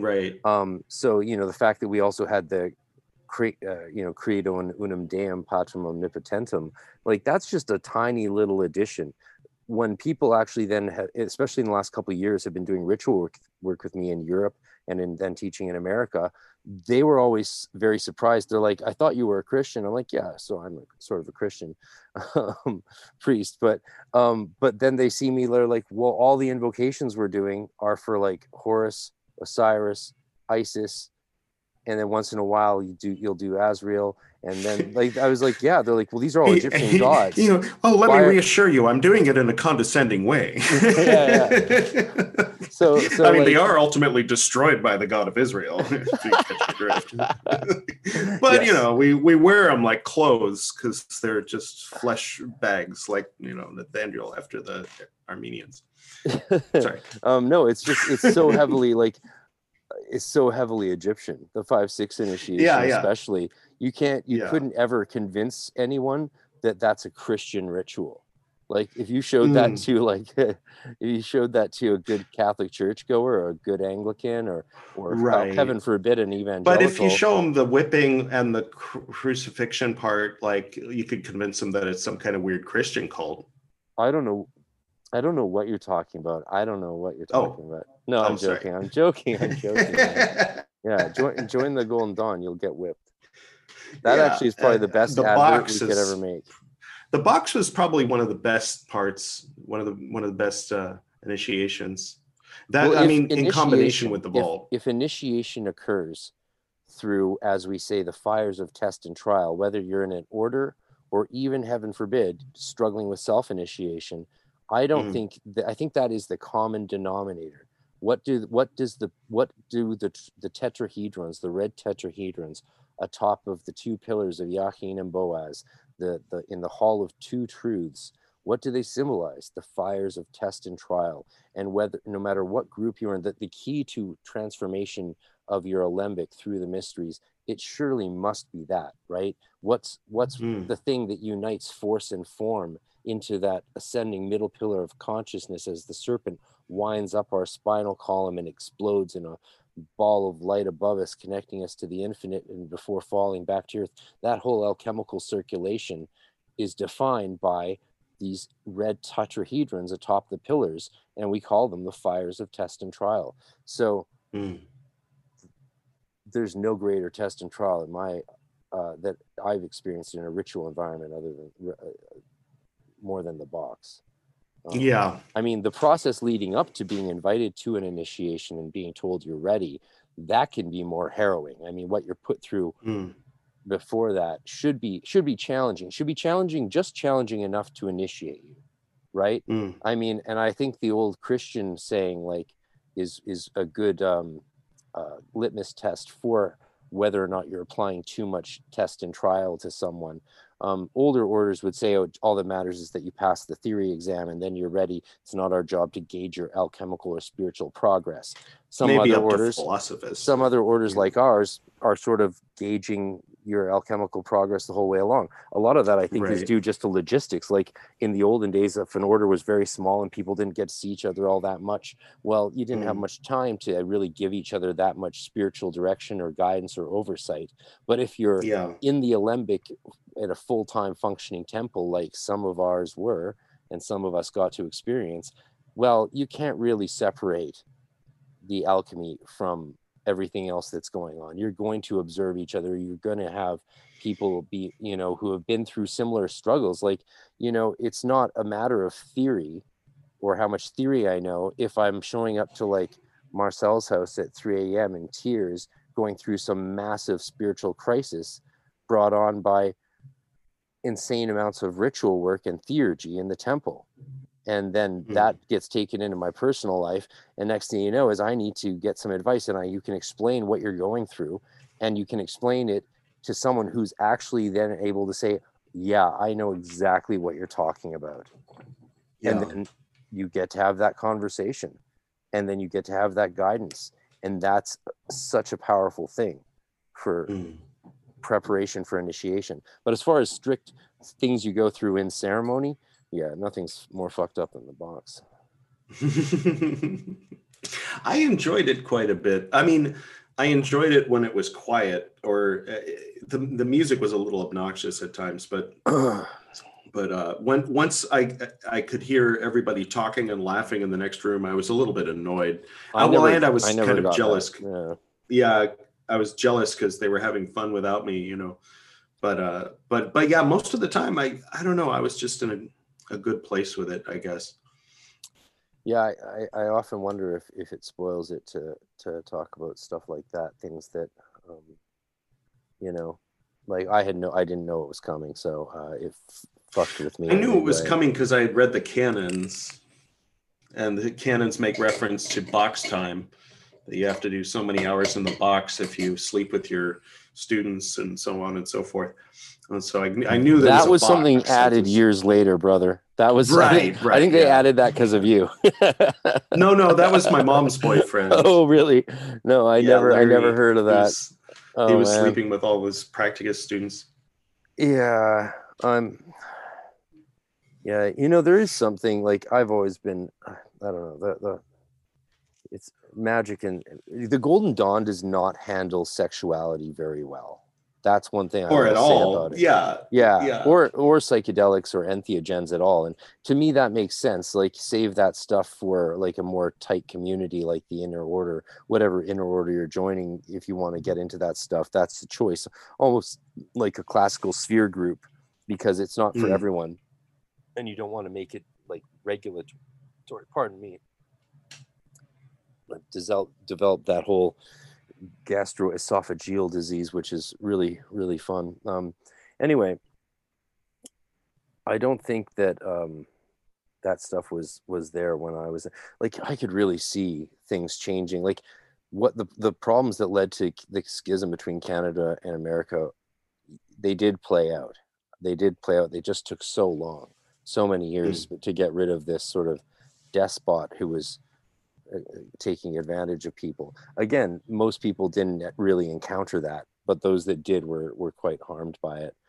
And you Right. know, here's the interesting thing. When I went through seminary during my imperatorship of Temple Tahuti, and then afterwards as well, then training at an Anglican church as a priest and everything, what I did notice was so much was the same in the church world, in the mainstream Mm, church world, but they also had developed a whole ton of ways of dealing with spiritual life in a spiritual community that we really could learn from. So there's almost like, right. I think, this in-between ground between mystery schools and magical orders and mainstream churches that we need to come to for Mm. creating spiritual homes for ourselves. I Because think that the original Rosicrucians were already monks. Like that's the so myth, yeah. they knew well, yeah, or the archetype. They knew the rules of Saint Benedict. They knew how to be focused and disciplined and focused on spirituality. So if you take someone like that and then introduce them to the mysteries, then there's a lot that you don't need to tell them because they already know. Like, I don't know, something like that. But at the same time, like, and I have no training or experience in sex magic whatsoever, and I don't think you actually have much either, not from the No, Golden Dawn, right? You guys didn't get right? into that. Like, yeah, it's never been curriculum. um uh to me it makes sense that that stuff is there for people to work with who want to work with it and who are working with people who can work with it, right? But Hmm. it would be such a tricky thing to regulate, um Right, for not just a large group, but just for people who, oh my God, it's just so, I mean, sex is personal, right?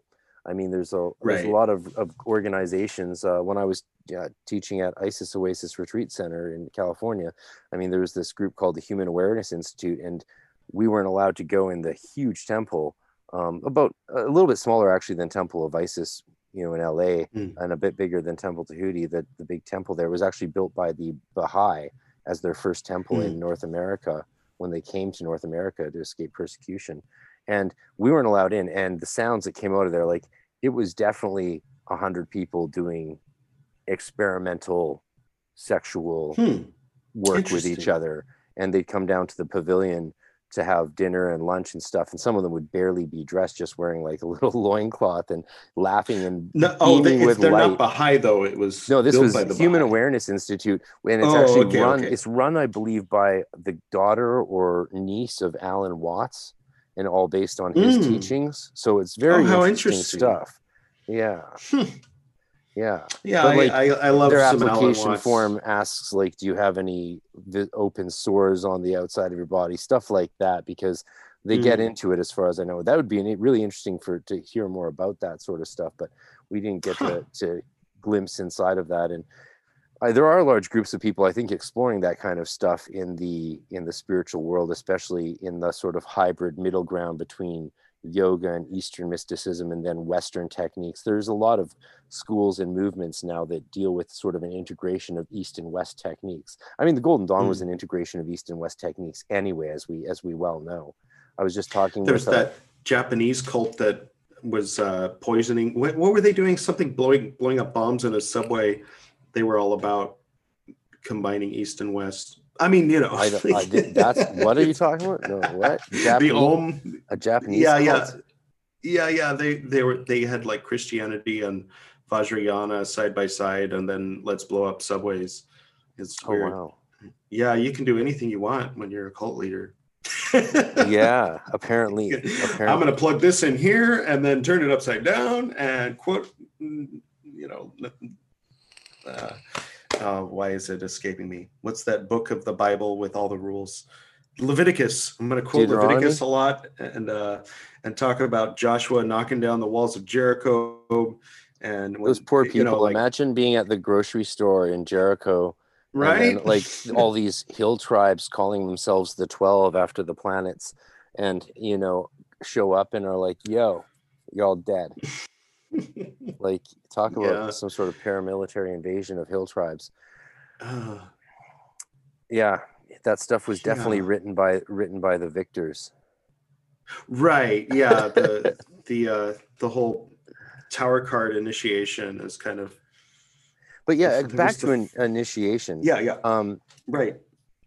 The struggle, like, so one of the things I talk with a lot about people, and again, this is all your fault that I'm doing this. I blame you entirely. And I say this regularly. As I go to lay me down to sleep, I pray the Lord my soul will keep. If I should die before I wake, I know it's Edward's soul I blame. Because a lot of people are doing these rituals. Like I have independent students that are like, they're getting up every day and doing the LBRP, the middle pillar, the BRH with analysis of the keyword. Then they're doing it like an SIRP, and then they're doing like some other advanced working. And I'm just like, holy shit, like you're really seriously doing this. So it must be giving things to you in your life. Like you must be getting stuff out of it. And they're like, hell yeah. I'm like, well, that's amazing. That's amazing. And then the question for me is, how can I help you get more? Or what can I help you get at all? One of the things I think that will happen, which happened to me doing the Donald Michael Craig system before I joined the order, was I kept hitting these walls, because it was like there was a mixture of things that I was missing and not actually doing steps. Like I didn't think that learning the Hebrew alphabet was an important step. That's wrong, right? There's other rituals I think you might take less seriously, like meditation 1, which may not be the best ritual in the world, but it's basically transcendental meditation via the cloud of unknowing, with a bit of extra stuff that you can actually see written out even clearer form by Franz Barden in his Der Weg zum wahren Adepten, the Initiation into Hermetics, most mistranslated title in history. So like all of these things are quite similar, and people who are doing it independently outside of an initiatory, like there's a big difference when you don't have the initiation to initiate you into the symbolism of the rituals you're then going to use, right? Like by names and images are all powers awakened and reawakened. But if you're not introduced to those names and images, you have to sort of create them for yourselves, because you don't have this momentous event that defines what they mean to you, and then a group of people to all explain what they meant to them, what they went through, and then you all study it together while recreating it in micro forms through doing various rituals and ceremonies all the time. Yeah. So a big question for me is, in how can I help people get the most of these traditions and even perhaps self-initiate? Well, no self-initiation is going to be like an order initiation. That's just a fact, right? But I believe that there is still the same kind of spiritual progress doing it yourself. And I'm sort of curious what you think about that. Well, I mean, on one hand, there's more danger of misunderstanding something or getting in the habit of doing something incorrectly, but there's also no risk whatsoever of the interpersonal or political or hierarchical bullshit that one often finds in cults. So it's kind of like a take it or leave it. Like if somebody really doesn't want that dynamic, or they don't want to enter into that weird groupthink, thing, then self-initiation is the way. But if somebody wants accuracy, like if they're just like, they want the best possible version of the training, then they would probably want to join and go through all the grades of each of the main 4 or 5 orders or something like that. Like, then there's people like that, I've seen people like that, but it's just, I think it's the personality, it's personal choice, or what people can handle. One of the things I'm asking myself a lot these days is, as we go into building up towards doing the Yeats initiations, and he has 5 that will define the Celtic mysteries. And one key thing, I think the most brilliant thing I've done, if I may say so, is I've taken his Adept initiation or his Portal initiation, and rather than making it a doorway to a whole other inner order of Celtic mysteries, what I'm saying is that's the Adept graduation of the Order of Celtic Mysteries. So it's like you do all 5 initiations over 5 years, you do these curriculums in between, and then you're done. You've graduated. You finished it. No, it's cult, nice no to have future a graduation. cult potential, right? No chance of running a cult afterwards. No one gets to be in charge. permanently. It's just something that can be run by the people who are going through it and then helping others go through it. And then what those people do with that afterwards, if they want to form sphere groups or just show up and do different ceremonies, because they're beautiful initiations, especially when you see how they can be rounded off and smoothed out. The first neophyte is written by Mathers, the second one by Yates and other adepts. And together they do actually form quite this beautiful structure I've created. And the question, of course, that's constantly on my mind, as you can imagine, is how to not fall into the pitfalls of churches, mainstream religions, and other magical orders that are keep making the same mistakes over and over again. Because I think if you can nip some of that stuff in the bud, then you could actually have quite a beautiful magical system with magical people working in a group without any without a lot of that BS. I mean, all new mistakes, right? Like, I'm sure there's always going to be stuff, but like, it can be done a lot better. I mean, there's a lot of things that we could learn from churches about how they run. I mean, they're pretty much empty and vapid and without any sort of living mystical traditions and practices. We have magic and power coming up the yin yang out the wazoo from the ritual work that we have learned to do in these magical traditions. I mean, like anyone who's very skilled with Goetic evocation or Enochian magic or any form of these traditions is going to be able to do some very amazing stuff in ritual work, which you can't find in a church, right? But at the same time, a lot of the problems that you see happening right now in the OTO, they've just I'm now a manager on ThelemaTube. I'm now uploading videos direct on my own accord to ThelemaTube without any oversight. And that's because some people in the OTO feel like I'd be a good person to contribute to the development of Thelema, I guess. Nice. And so I was saying to the people involved, because the OTO just sort of put on permanent probation, like I think 100 members or more. I may or may not have seen a list that is private, and I didn't see anything. But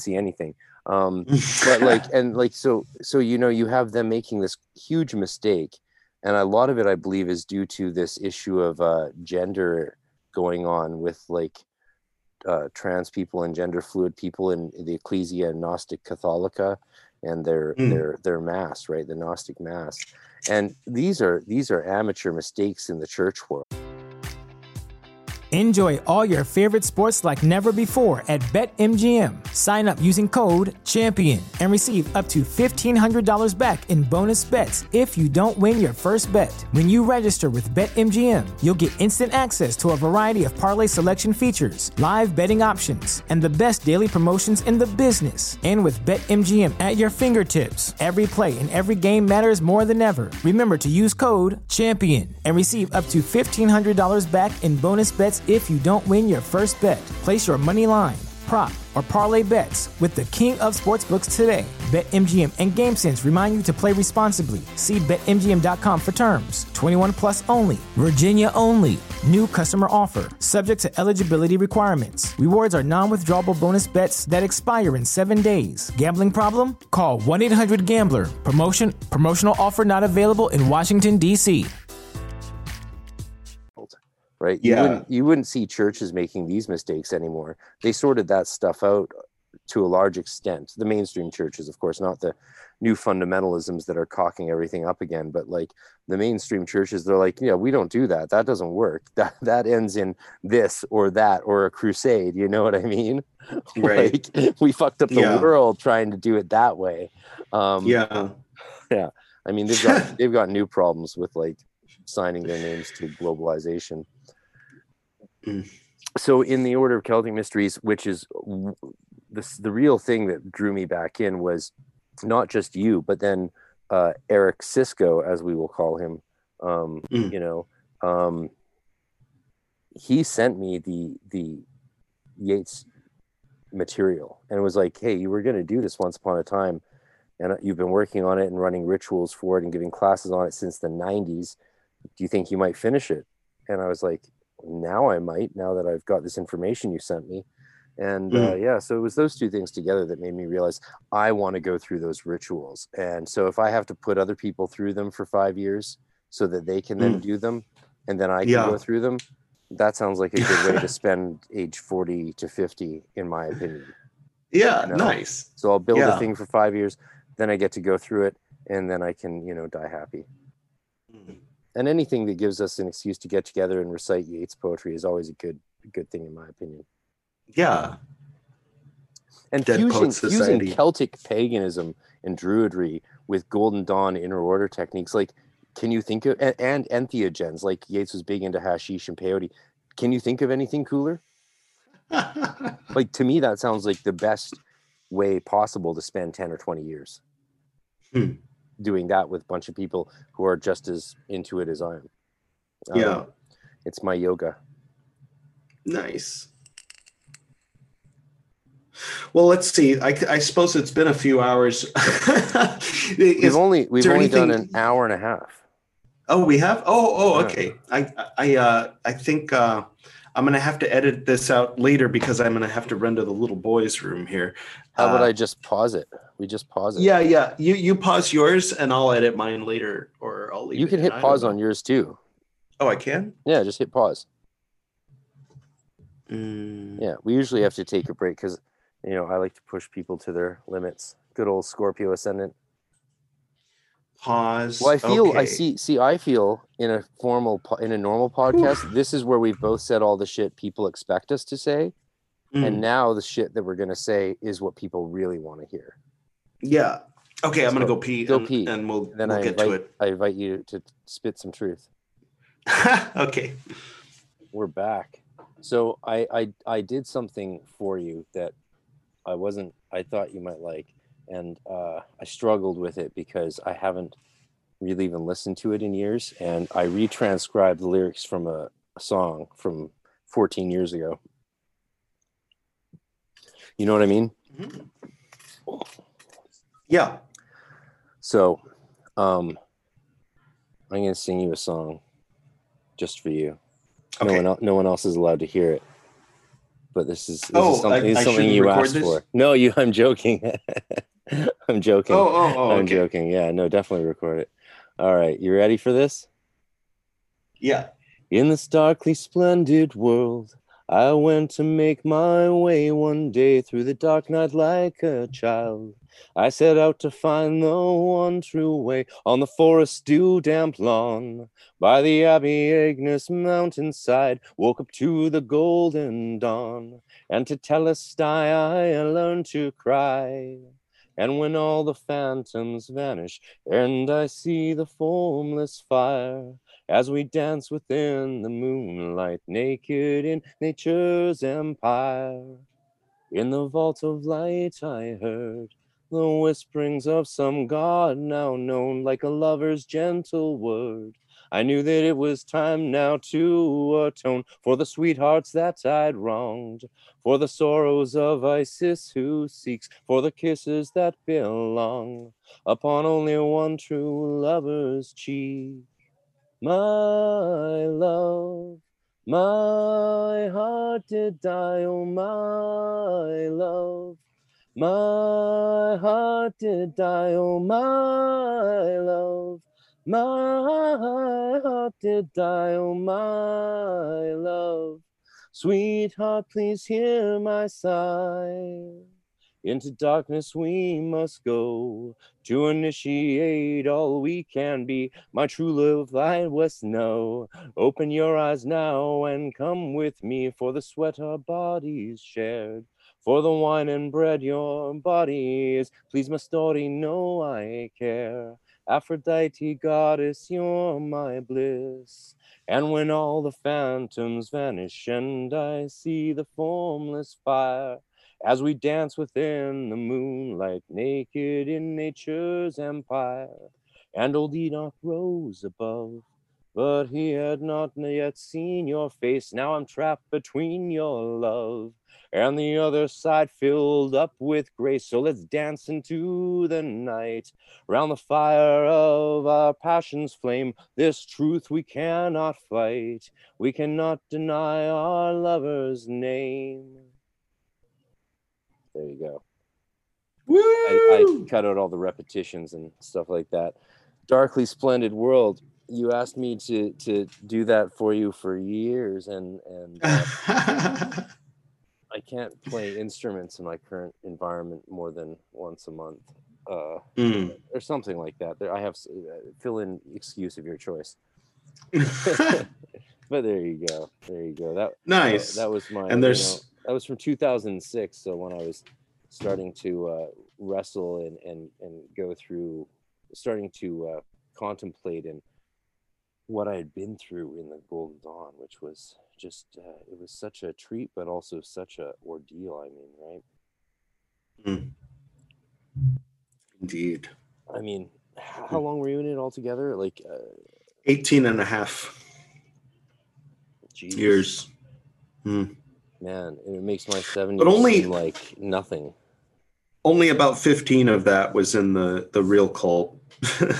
Well, that's the thing. I mean, it started to go that way, and I guess it went really hardcore that way towards the end. And that's when people talk to me about in California, it was more that way in the beginning. Like California had its own story where Canada, I mean, Ka he knew what it was like in California, but he created a different thing. So yeah, no, Nineveh Shadrach, as they now call him, I think always had quite a healthy view towards how magical orders should run, and he's changed his group's name many times over the years because they understand it's not about creating some eternal human edifice. It's about finding a group of people set towards a specific task and mission, and completing that mission, and then coming back together and reforming in a different way after that, whether it's with the same people or not. And I think that's a very healthy model for magical orders to follow. I don't know. Yeah. Well, it's like corporations used to be a group of people uniting their purses to build a bridge for the town, and then it would dissolve after the bridge was finished. And that was kind of a very sweet, it made sense. But then, they said, well, let's just never dissolve it and also make it swallow the whole world. Yeah, I mean that brings us full circle to the globalism we see happening now, which I always say I really hope aliens are. I hope the reason this is happening is because of aliens. If aliens all just show it up and we're like, yo, we were just preparing you for us, wouldn't that make all this crap worthwhile? Yeah, Gordon used to say that the LA basin looked like it was ready for the mothership to just like pick it up. Like it was just waiting, everybody like praying to the aliens, come and take us away. Do you have a story? Do you have an alien sighting story like some people do? Not really. There was one time there was this purple light that was moving beside the car, and it didn't make sense. And but other than that, nothing that I've really seen. I mean, of course, like going into certain types of trance and half asleep states and communing with beings. It could be interdimensional, it could be psychological, it could be a number of things. But yeah, I've had the feeling that I was connecting with consciousness that was intelligent but not human in the past. But nothing that I've seen. No, I mean, I other people's stories. I always say there's this other story that wasn't mine that I always tell because it was such a compelling story. And the way it was told, like, had me like, damn, this really went down, and this is some pretty solid evidence that there's UFOs, But my dad was way into it. He and his mom used to go to Giant Rock, where I think that dome is now out in the desert. The Integratron. My grandma helped pay for that when Tassard, whatever his name was the guy that owned that land. So they would show up in the 40s and the early 50s and spend the night there and just look up at the sky and wait for the aliens. So that's interesting. Wow. Yeah. He was into all that stuff. Was it your mom that joined the Golden Dawn before you, or did you guys join? No, we joined the same day. Yeah, interesting. Right? Yeah, we were doing Wicca, and my mom found the flyer. That's what we were doing. Me and my mom were yeah. doing Wicca. And when Ka interviewed me the second time with my mom to sign waivers, they tried to get her to join and she said no. And driving back, I was like, why didn't you join? She's like, oh, I didn't want it to make it your thing into my thing as well. And I remember thinking like that. I had a lot of respect for her for doing that, though I wouldn't have minded at all. Actually, she would have been allowed to participate fully. Actually, I would have probably been allowed to participate in all the group classes that first year if she had joined, because I would have had a parent there. Whereas as a result, I had to have private lessons for the first year, which worked out fine for me. I had no problem with that because they didn't want a 15-year-old around all this adult shenanigans, right? Once I was 16, it was another issue because in Canada, 16 is the age of consent and it's a different legal status. I know that's not the same in the States. Yeah. But it's like, in 16 in Canada, if someone's like propositions me after class and I was like, yeah, let's rock and roll, completely legal. In the States, you got some like 25-year-old propositioning a 16-year-old after some magic class. That's a big deal in the States. Yeah. In Canada, that's just two consenting adults.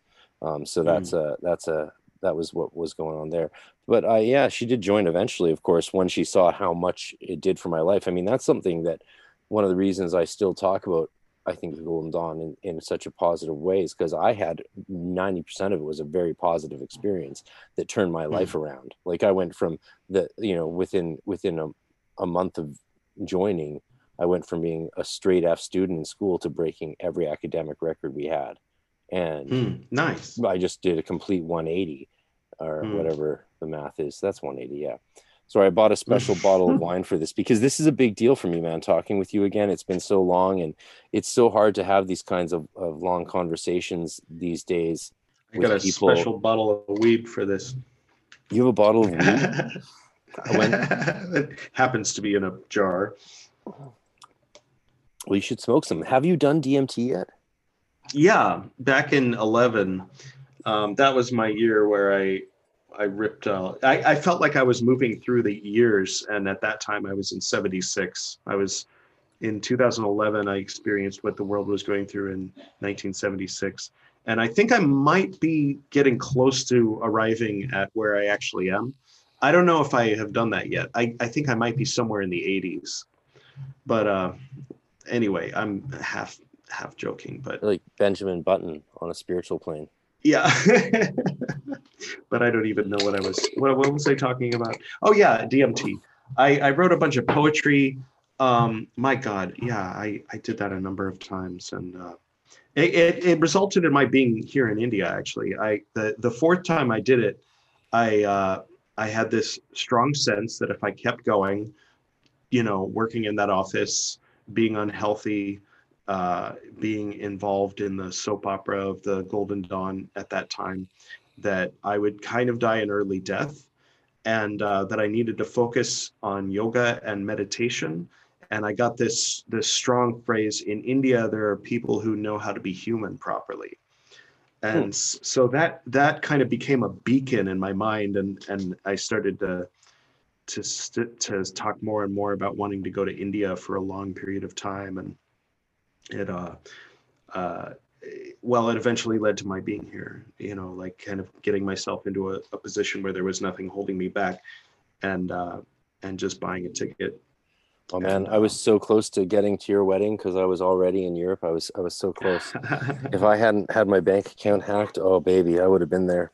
Yeah, but yeah, there's the cliche of what it's like for a Westerner, especially like an LA boy from Pasadena, some like blonde-haired dude named Edward moving to India. But that's the cliche we can all imagine with a smile. What's the reality like?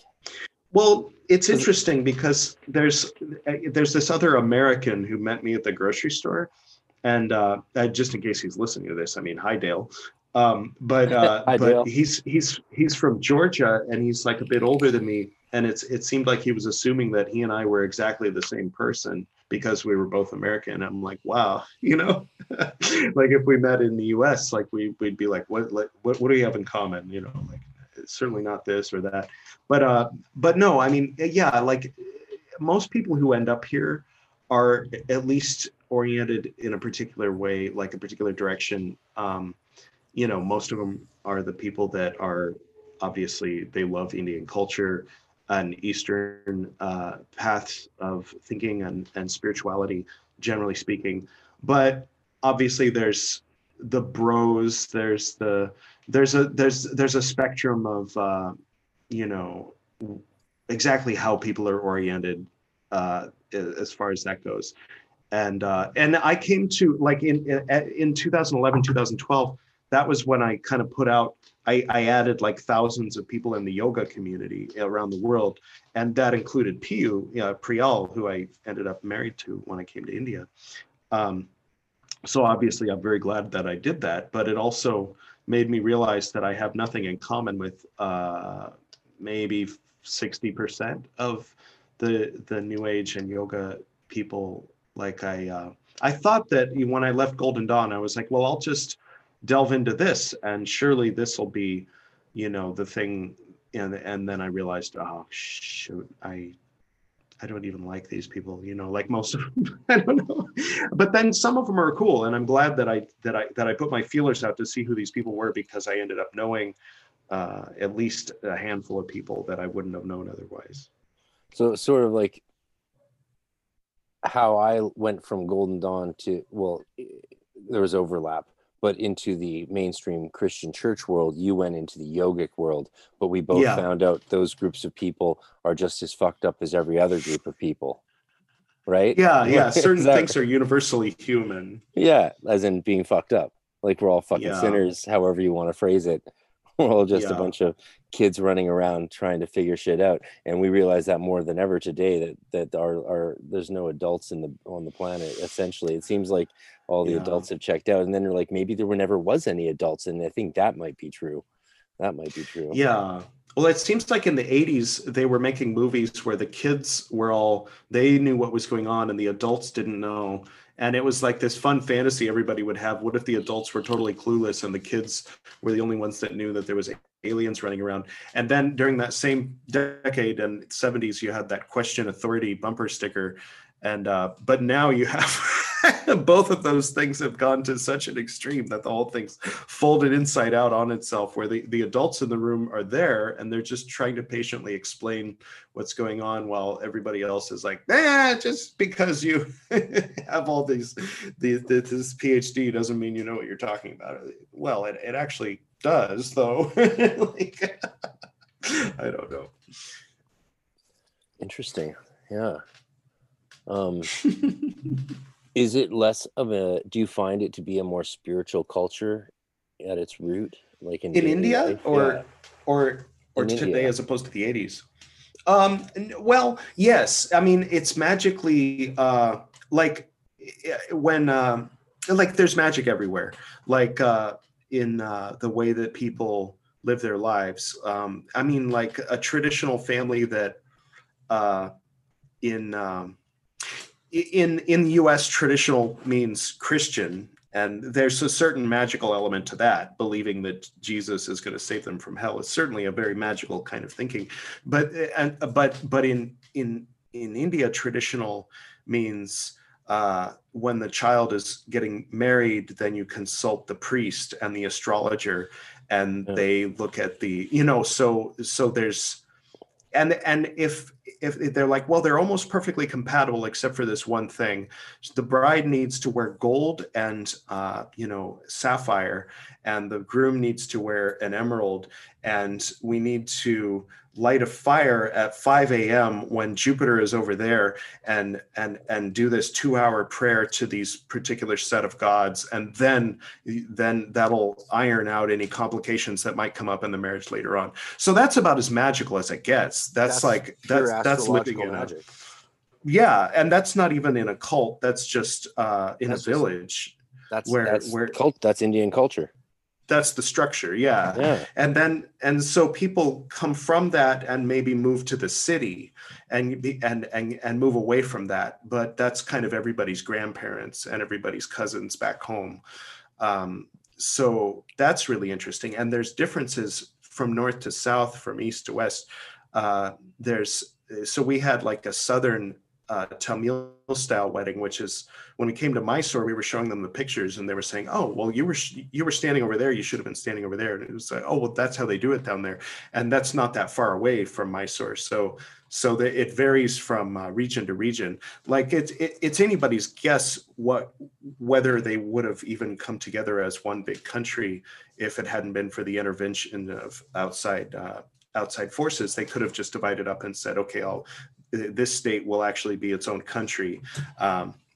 And so Hindi is kind of the national language, but everybody is expected, like, if you really want to go anywhere, then you really ought to learn English. But then there's the people that are like, what, we shouldn't be thinking that way. We should make Hindi our national language. Japan, China, and Germany don't expect everybody to learn English, but they're successful. But it's like, yeah, but they were also kind of assholes at least once, where India they don't try to conquer the world ever or try to colonize the world. It's just not on the agenda for India. So it kind of makes sense to learn one of the lingua franca at least to succeed on the world stage. But yeah, I don't know. These are interesting things to go about, but it's yeah. So there's a whole spectrum from rich to poor, from city, from urban to rural. There's black magicians. There's the Agori. There's all kinds of interesting. There's a spectrum of what became of Tantra. There's of course all the Western, the things that are here for the interest of the Westerner, like ISKCON, the Hare Krishna cults that they're in every country. There's always stories about them and their shenanigans. I think I did an interview that it turned out it didn't record, so that was really sad. But it was all about that. There was a woman that was really good at recruiting, and she was Indian, but she was living in Colombia. And they said, you're going to move to California, and in order to do that, we're going to have you marry this guy, but you're never going to talk to him. But then they snuck out and had a daughter. And so I interviewed that daughter, or she and I interviewed her dad about the experience. And so, but it didn't record. That would have been such a great episode. Yeah. So that's based in India. The Baha'i, we have there's this big the Lotus Temple in Delhi. Yeah, it's very interesting when you get into all the Sikh, the Jainist, there's a lot of the Sikh. It turns out they do like fire dances and have parades with music and shouting in the middle of the night, and the kids sword fight, play sword fight, and sounds like fun. That I didn't know about that, until I was living in a Sikh neighborhood in Delhi. So yeah, there's just a lot of interesting stuff. Some of it is very magical though. Like when the guy opens his cigarette stand in the morning and he lights his candle to the little picture of Lakshmi on the side of the table he brings out with him, and you don't buy cigarettes from him until he's finished with his 21 times moving his incense in a circle and bowing to the statue of the goddess of wealth to help him with his business that day. And it's real for them. It's like they're not putting it on. They're living in that world. So it's very nice. It's actually that aspect of it. Nobody thinks it's that weird that I have a shrine to Jesus, Lakshmi, Buddha, and everyone else here. It's where in US it was like, oh, you're into this kind of thing. It's like, of course you're into this kind of thing. This is part of life, Yeah, you're just being a good citizen. Yeah. But yeah, in living in the temple, walking around bowing at people with a white robe on, for all those years. So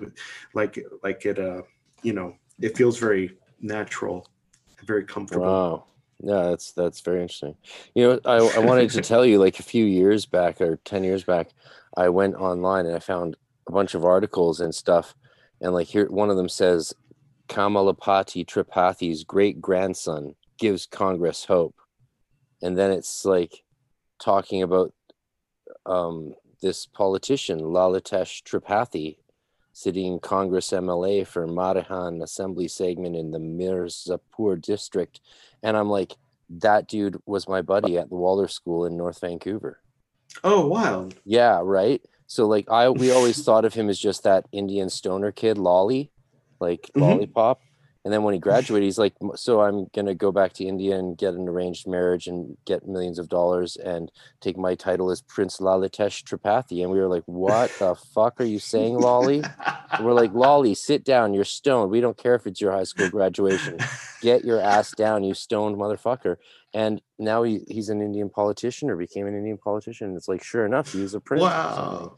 And I've stayed in touch with some of his siblings or triplets, and their last name's Tripathi. How do you like that?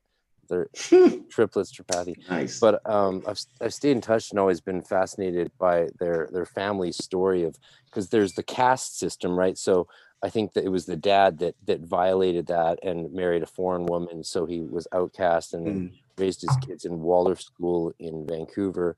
But the kids had the option of going back and having. Well, I don't know much about the caste system, but I do know it's deeply tied into the ideas of karma, and not karma as we sort of distort it in Western New Ageism, but karma in the sense of, it's like regulated your karma. If you're on this class and you do really well, and then you get to move up one class, but if you're at this class, you move down. Doesn't that strike you as like some sort of really obvious social control mechanism? Yeah, I mean, that was supposedly that's what the people from present day Iran, who they call the Aryans, not to be confused with Hitler's Aryans. Yeah, or Blavatsky's.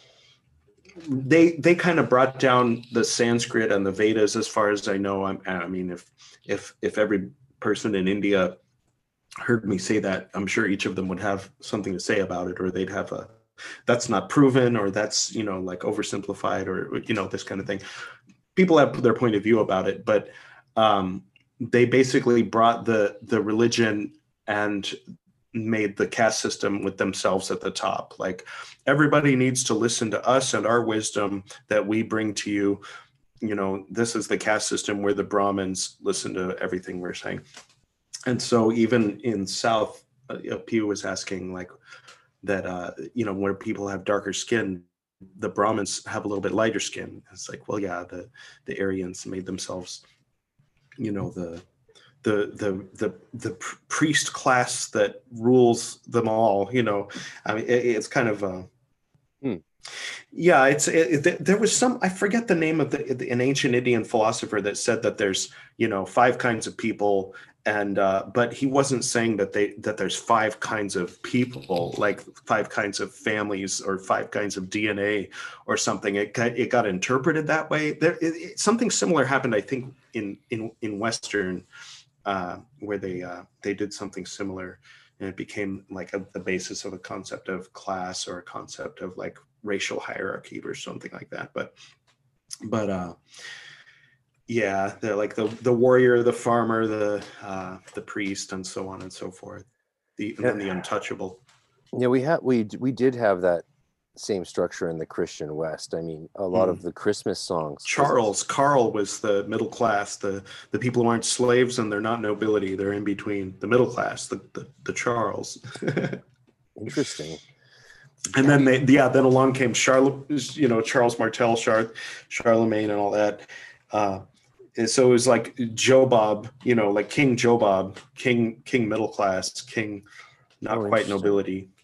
Yeah, Charlemagne famously. I mean, Charlemagne's sort of the reason we all learned to read. He was the first ruler to say that everyone needed to learn how to read, and he created schools and stuff like that for people to learn how to read. Aside from just genociding populations of his enemies and all that usual jazz. Right.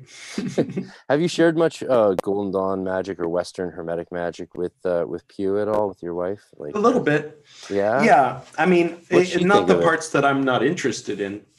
Well, she likes. I mean, she's not like wanting to like start on the path or anything, but she respects it, like as for what it is. Well, I'm curious on the perspective, like, because it's always interesting.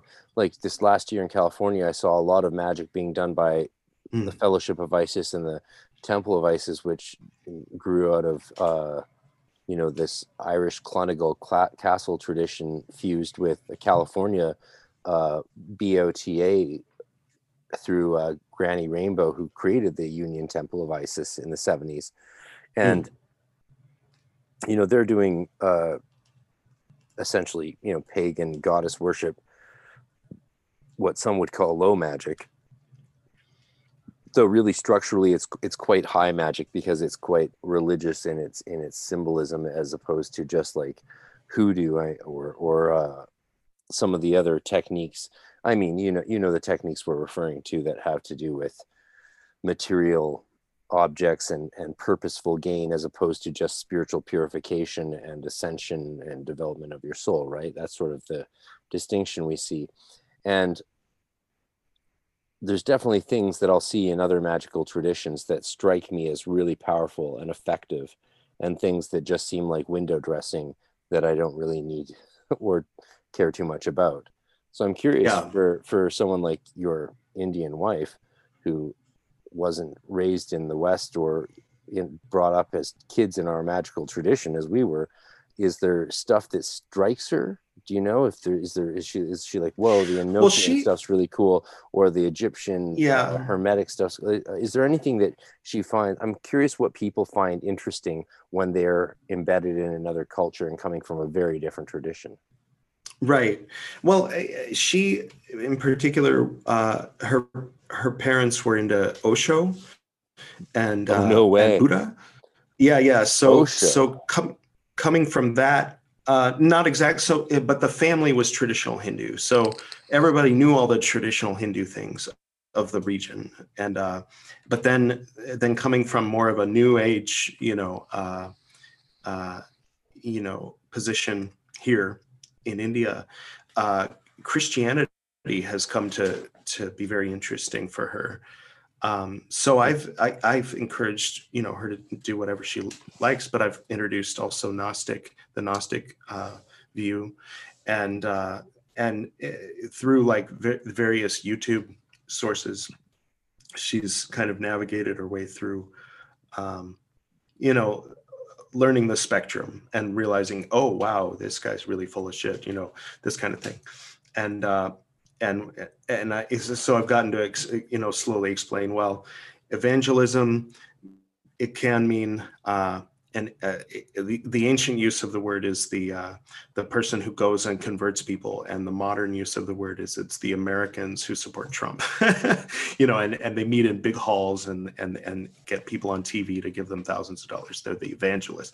So it's like she's at the point where she understands a lot of the different subtleties of that kind of thing. Oh yeah. Well, it's actually really not straightforward, is it? Right. So, but the Catholicized Golden Dawn practice that I do from memory, she likes the incense. She likes the way that, my singing, as she'll say.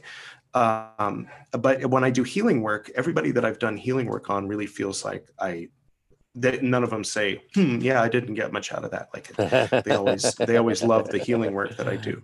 Good old Hermetic healing still works, eh? Right. Yeah. Like in one case, it trumped, Indian black magic. Like I was like, you don't need to go to you don't need to have someone go remove this curse. You just have to let me do some work with you in the circle.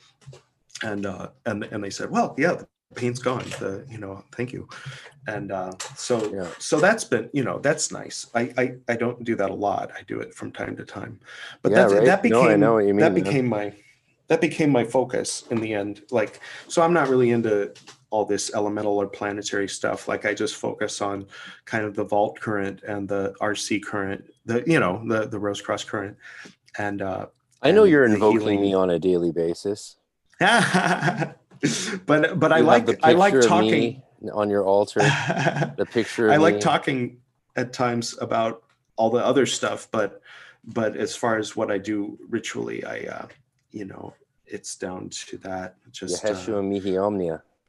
Yeah, basically. But I also have my Lakshmi shrine, but and I've got my Vajrayana stuff going on over there. So I don't know. I like to keep it a little bit personalized, I guess.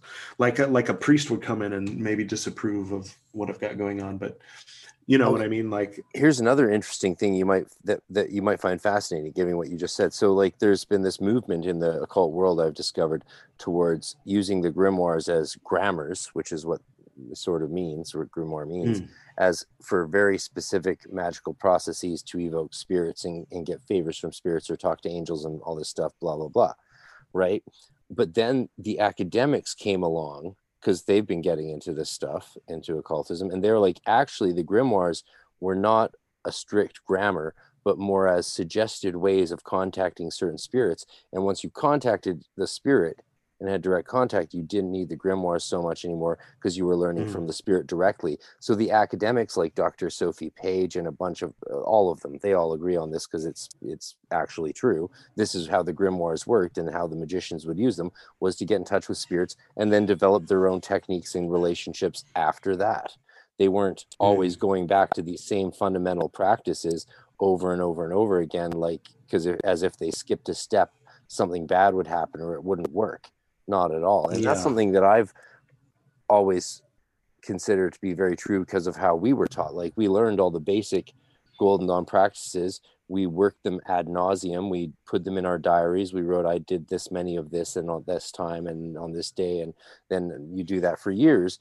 But over that course of time, we developed other things, right? And the rituals that you and I probably use the most are ones that aren't in any books, that are ones that developed over a couple decades of our order, developing things from essentially the grimoire corpus of material in the Golden Dawn tradition.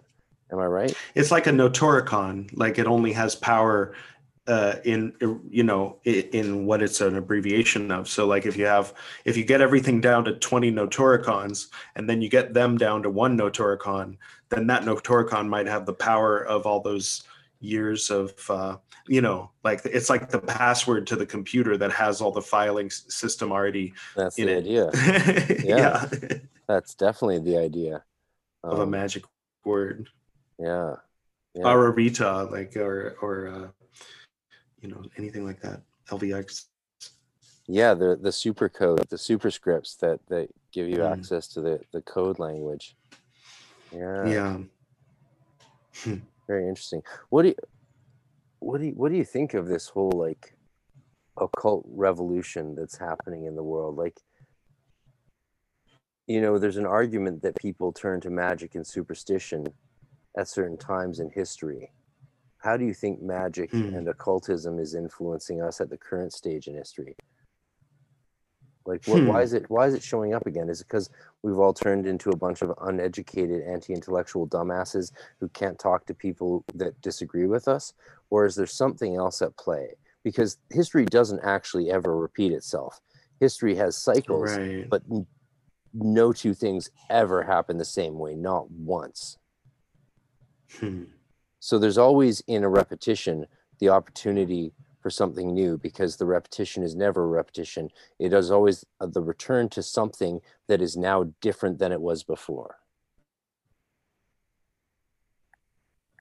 Yeah, I mean, in the case of the US, I think part of it could be seen to be, on the one hand, you have people looking at the way that everybody thinks and saying, we need people to think, in a more evolved way, and think that, for example, that Black people and white people should have equal opportunities, and that one doesn't need to be kept out of the pool of the other.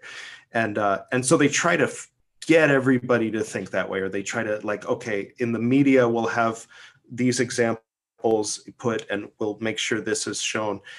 Or whatever it is, we'll institute this law and this policy here, and try to get everybody to think that way. So the people that are resisting thinking the way that they're trying to get them to think became very angry and hostile, and they felt like they were being oppressed by an organized and intelligent, Borg-like entity. And so that phenomenon resulted in the current bipolarification, where the people that have woven it into their identity, that they agree with and accept that there are certain truths that were unearthed in the 1960s, which we must now live by.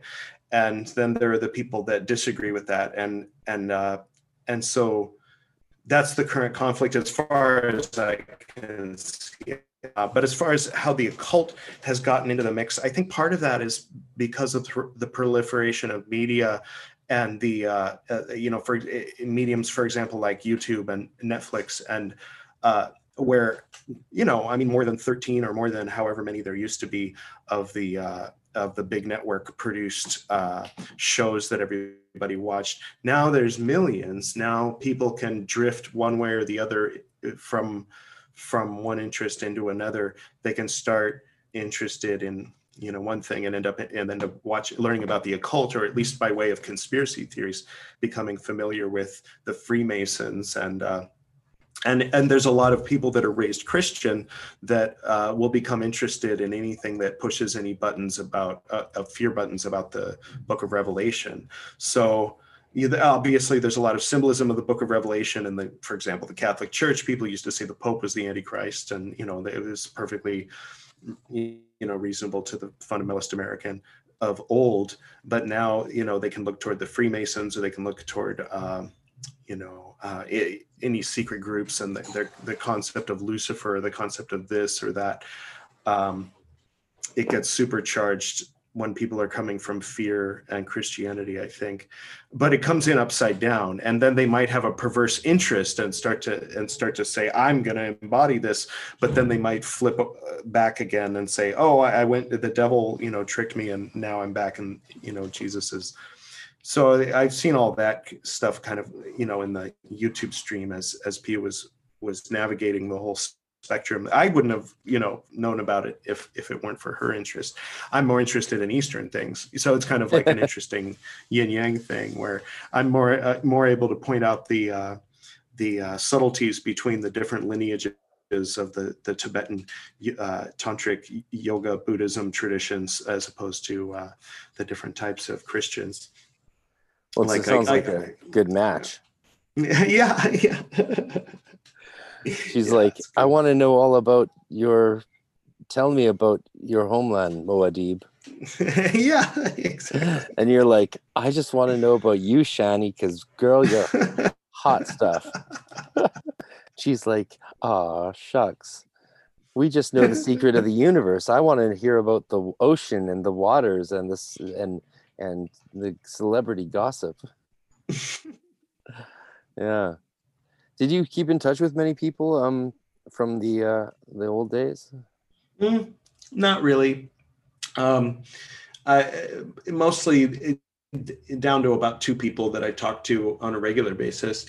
And then, but I mean, I'll keep in touch with most people. Like if it takes me 5 days to get back, there's like rings of people from blocked to unfriended to the 5-day waiting period before they get a response, to the 2-day waiting period. And then there's the people that I instantly respond. So it's like, I mean, just for my own sanity, I have to do it that way, because in the past I always was quick to respond. If I didn't respond to my students right away, then of course I'd get a call, Frater, I understand you're not getting back to your students. I'd be like, God damn it. So I became very neurotic. You're slipping. Yeah, I became very neurotic about answering the phone when it would ring or calling it back right away. So now I definitely don't do that. Frater, I definitely. I think you're backsliding. Frater. Yeah, no. Oh gosh. Yeah. Well, you're definitely top on my list of people to visit, along with Austin, Texas. I want to see Jeff, and because Jeff Contreras, like a lot of people from our order, went off and are running very successful orders that are doing quite well, and that's something interesting. I sort of often see us as like this very large international seed bed for a lot of really good things that sprung out of it. Right. I mean, the GD Collegium Spiritus Sancti, the GDCSS, they're still doing their thing. And I just had on the podcast a few months ago, Augustin Reyes. And you know him, like he joined, I think literally the year after we were gone. And so he went up and like then, and he's even on hiatus, but they've got a whole slew of adepti running a functioning order who are good. trained by people that we trained. And so the tradition just keeps trucking on whether we care or not, right? Like it just, that's what's interesting about it to me. And Jeff Contreras is one of the top guys at Sodalitas Rosea Crucis, which along with Tommy Westland has a whole outer order Golden Dawn training system that's apparently very highly rated. Samuel Robinson of the what's called pansofers.org rates it 5 stars. It's the only one he rates 5 stars because he goes through on his website and he rates all the Golden Dawn orders with stars. And like I think it's hilarious. My mom actually went through her portal initiation with Robinson and Martin. So that means she actually got initiated into portal not through our order, which she was trained in, but with Sam Robinson through Zaleski's order, tradition and lineage. And Zaleski, of course, along with Nick Farrell, is those are 2 of the adepts that were brought in through the Whare Ra in New Zealand, which goes back to Falcon. So that's the actual unbroken lineage from W.B. Yeats and the original order and the Stella Matutina side. Isn't that interesting? Like that stuff was actually going on. So because there was this for decades, it seemed like there was this popular narrative that the Golden Dawn had faded out. And today, the most common thing people say to me is, I heard the Golden Dawn didn't exist anymore and hasn't for 50, 60 years. And I'm like, oh, honey, no. Yeah, no, the problem isn't that it doesn't exist anymore. The problem is that there's almost too much of it. And some of those groups are a little bit too vocal for their own good, right? Isn't that fascinating? Like we had no idea really about the integrity of a lineage tradition that was continued on. Of course, see, that's one thing about, you talk about our order being a little bit Catholicized in the inner order. It was nothing, man. It was nothing compared to the Christianization of the Stella Matutina through the New Zealand temple and the Whare Ra tradition. That was like, that's super Christian. It would put us to shame. And apparently Nick Farrell does one of the initiations. He swapped out the set of gods that was used from Egyptian to Greek. I think it's is it the Theoricus initiation? Yeah, or maybe it was the Kibiri. I think he removed the Kibiri of the Samothracian mysteries out of Practicus and put in Greek gods like Diana or Aphrodite and stuff like that. I just heard that through the grapevine. But that's interesting, isn't it? Hey. Yeah, I mean, I guess they could be Zeus, Persephone, and Apophis or something like that. But I mean, people don't like me saying this, but I consider myself a traditionalist. I like the or Hades. I like the, I don't know anything about Hades. I like the tradition of the Kibiri and the Samothracian mysteries. I think. Oh, me too. We don't know much about it. I love the Kibiri because we just do know so little about it, and I've studied it academically, and even academically, we don't know much about it. And the texts from the Corpus Hermeticum are beautiful, the way they're interwoven into the initiations, as I'm sure you agree, right? Did you have a favorite initiation to perform as an officer or as a Hierophant, or what was your favorite? Oh, yeah. Well, my favorite as a Hierophant was probably the Philosophus. As a Hieros, I always liked being teamed up with Alex as Hierophant, and I'd be Hieros. But I mean, I could do I was usually imitating him though when I was doing Practicus. Alex is an amazing magician. Yeah. I don't talk about it. Yeah, it was always fun when he would do. I loved the way he did Hierophant, especially, right? You know, it takes a Marine to make an initiate.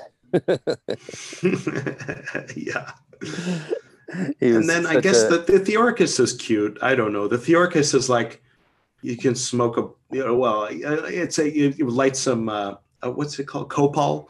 You'd flood the place with copal, and I don't know. It was sort of psychedelic. It was always fun to do a Theoricus initiation, but I always felt like the Practicus and the Philosophus were very serious and a little bit more demanding, especially if you were going to try to do it from memory. Well, that was. I mean, there was a period. There was periods where things weren't done from memory, but definitely most of the time, I think the move towards having it all memorized was more of the trend, right? Yeah. You know, if you were a Hierophant and you failed to memorize your lines, no one was gonna like insult you for you needing a text, but Mm. there was Yeah. a lot People more would look at respect each if you other and memorized your lines. yeah, exactly. Well, yeah, because you could transport people into a place that can only come from sacred drama and theater. That I mean, like when you're watching a good movie, you don't see Doctor Who looking at his lines, when he's taking you to another world or something. Yeah, If he no. did, it'd suck. Yeah. It wouldn't be the same. Yeah, no, I mean, I can understand why it's hard. Like, it's very hard to, given the rigorous schedule. Like, if you're in Freemasonry, you're just doing the initiations, but in Golden Yeah. Dawn, you have all these rituals you're doing in between, like just Mm. hundreds of hours of rituals, and you can't memorize everything. I'm sorry, you just can't memorize everything. Yeah. So and it's not. I don't think it affects the energy in a major way. Even the famous Well, great and there's the musicians idea of the like time don't memorize like the everything. the priest uses, what is it, the missal or the Yeah, like, the and missile. Well, that was it's a the big idea that argument. it's not it because it doesn't come from the priest, it comes from the tradition, and so it's written in the book, and so to have the book there as a symbol, then people realize that they're part of a something that's ongoing or something. I don't know. It sounds like bullshit to me.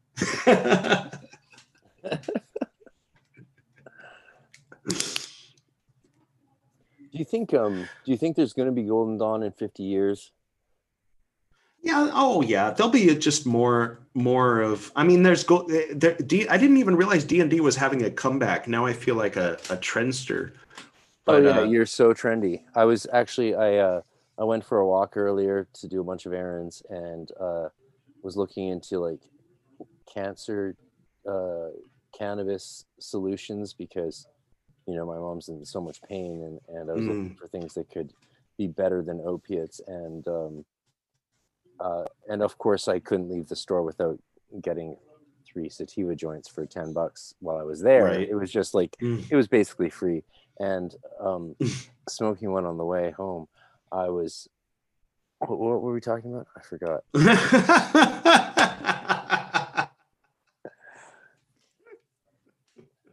No, I remember.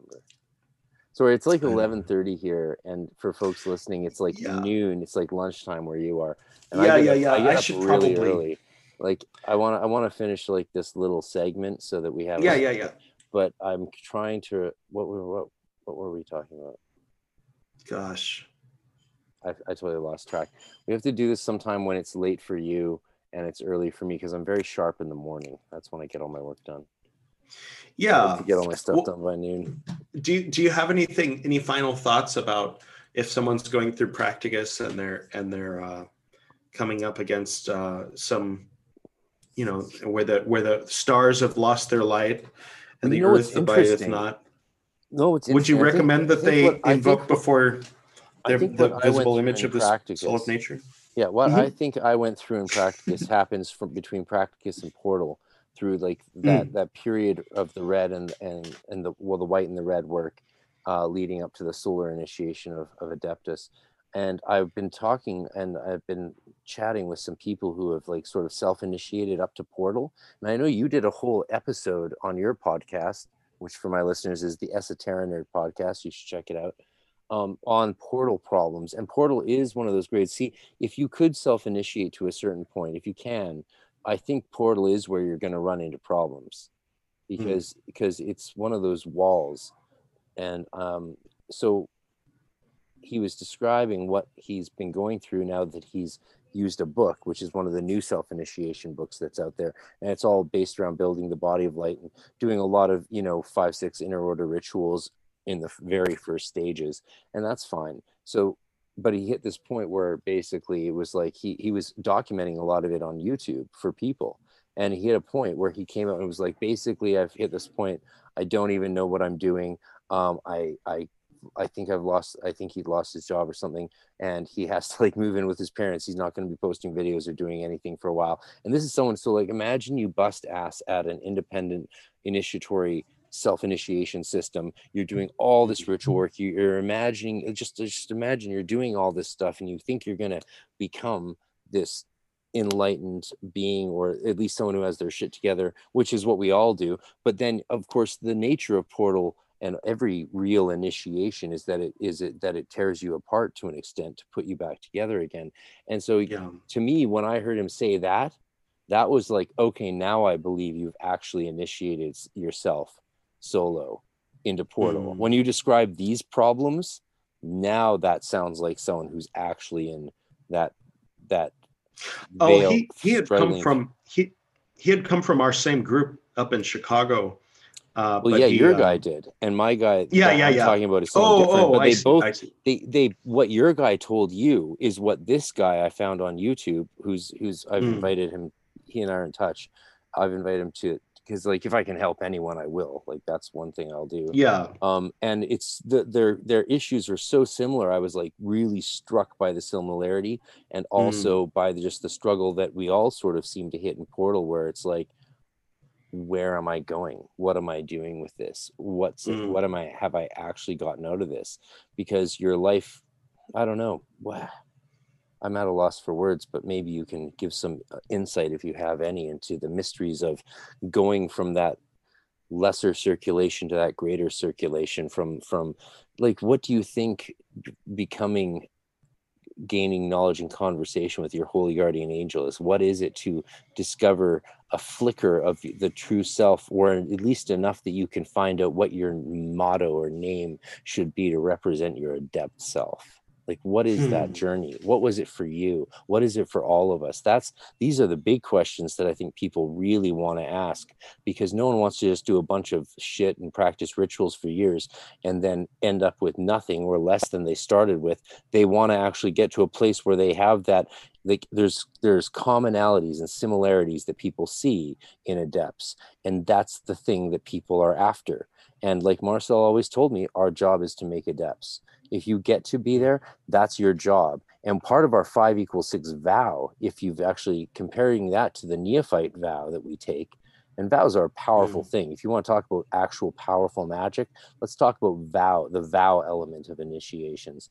But in the 5-6 vow, we vow as adepts to always help teach the students and members of the Golden Dawn. And that's one of the major reasons I'm doing what I'm doing, because no matter what, I took that vow, and that's something that I can do, is help people learn and practice the Golden Dawn system for their own spiritual growth. And I take that very seriously. And that sort of trumps some of the other vows that we were talking about before that might seem to be like, oh, don't share your experience of doing this ritual. Just let people fumble around in the dark with like some half-baked books about it.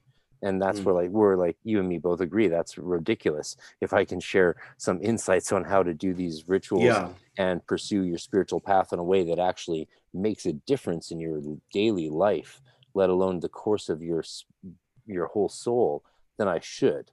And that's actually a part of our oaths as adeptus. Right? So what's the higher self? What's the holy guardian angel? What's it mean to you? What did you get out of it? Why should other people even bother with all of this chanting and vibrating and symbolism and meditation? Well, for me, I would say, I mean, two things. One is a disclaimer that I don't pretend to know the answer to the question. I mean, I could say, well, when you get to about 40 and you finally get that inheritance and you can stop having to run in the rat race, but that's kind of coming from a very privileged and specific position. So if I were to mistake that for having any kind of mastery that was of my own making, then I would be a fool. That said, I got to a place where higher self, and I started to use the phrase true self. That's what that's my favorite. Yeah. Thomas Merton uses that. Because it's not inner, it's not outer, it's not higher, it's not lower.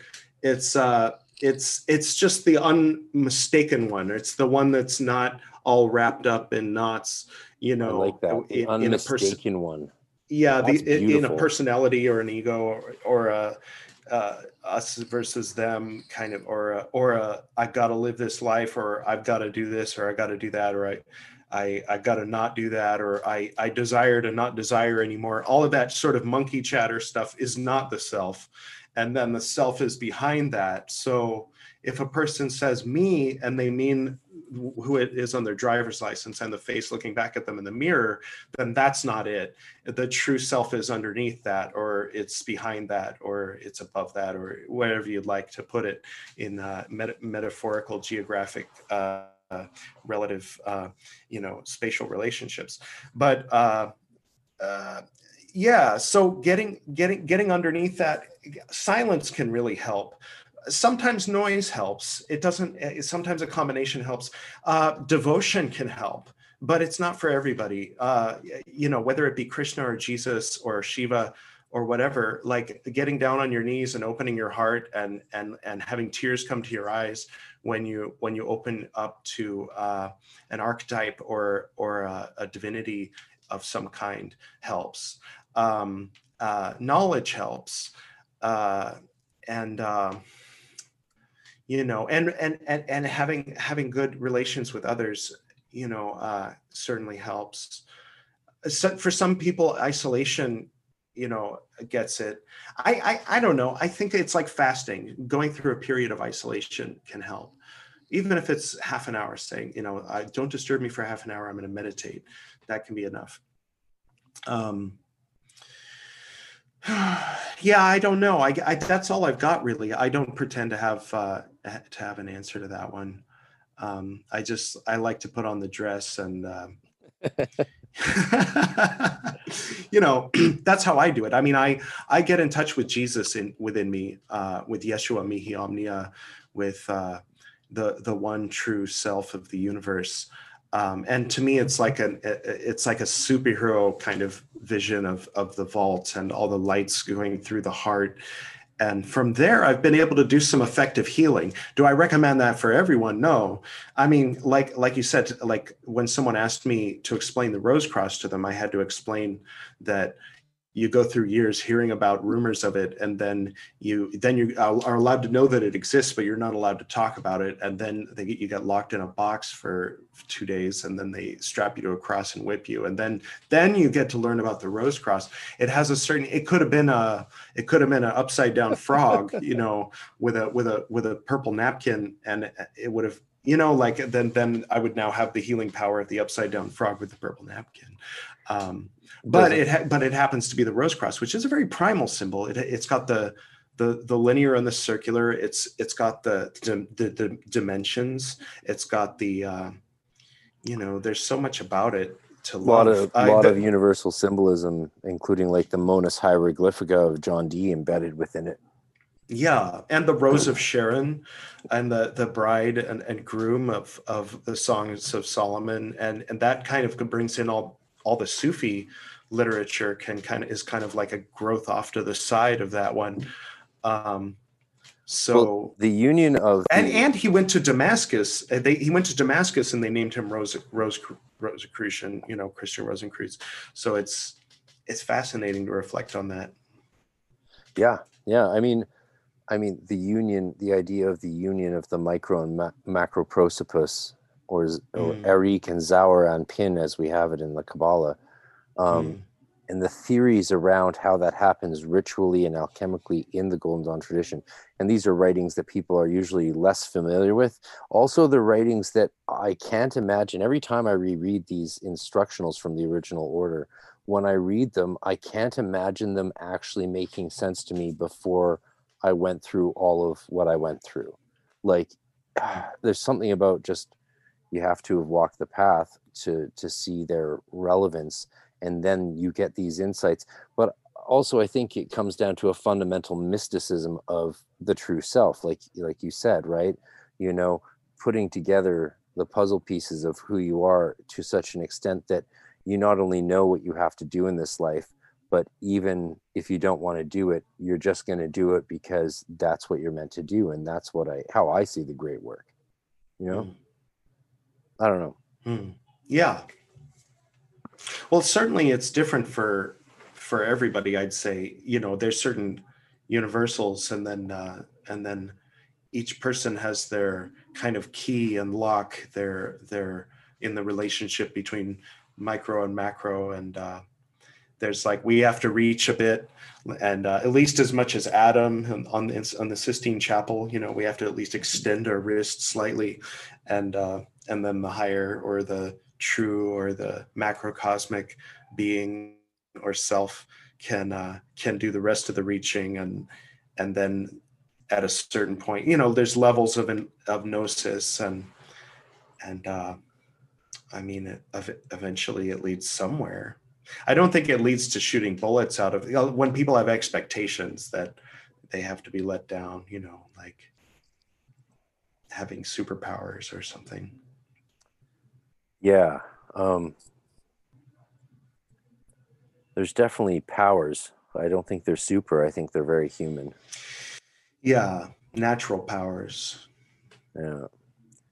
But we'll talk about that another time, perhaps. Do you think there's a lot? Could you leave people maybe with an idea of, like, a lot of people are overwhelmed by the sheer overwhelming amount of ritual practices that are competing for their attention. What are one of, or some of the main ritual practices from the Hermetic tradition that you think are really worth taking seriously, or that are maybe overlooked, or something like that?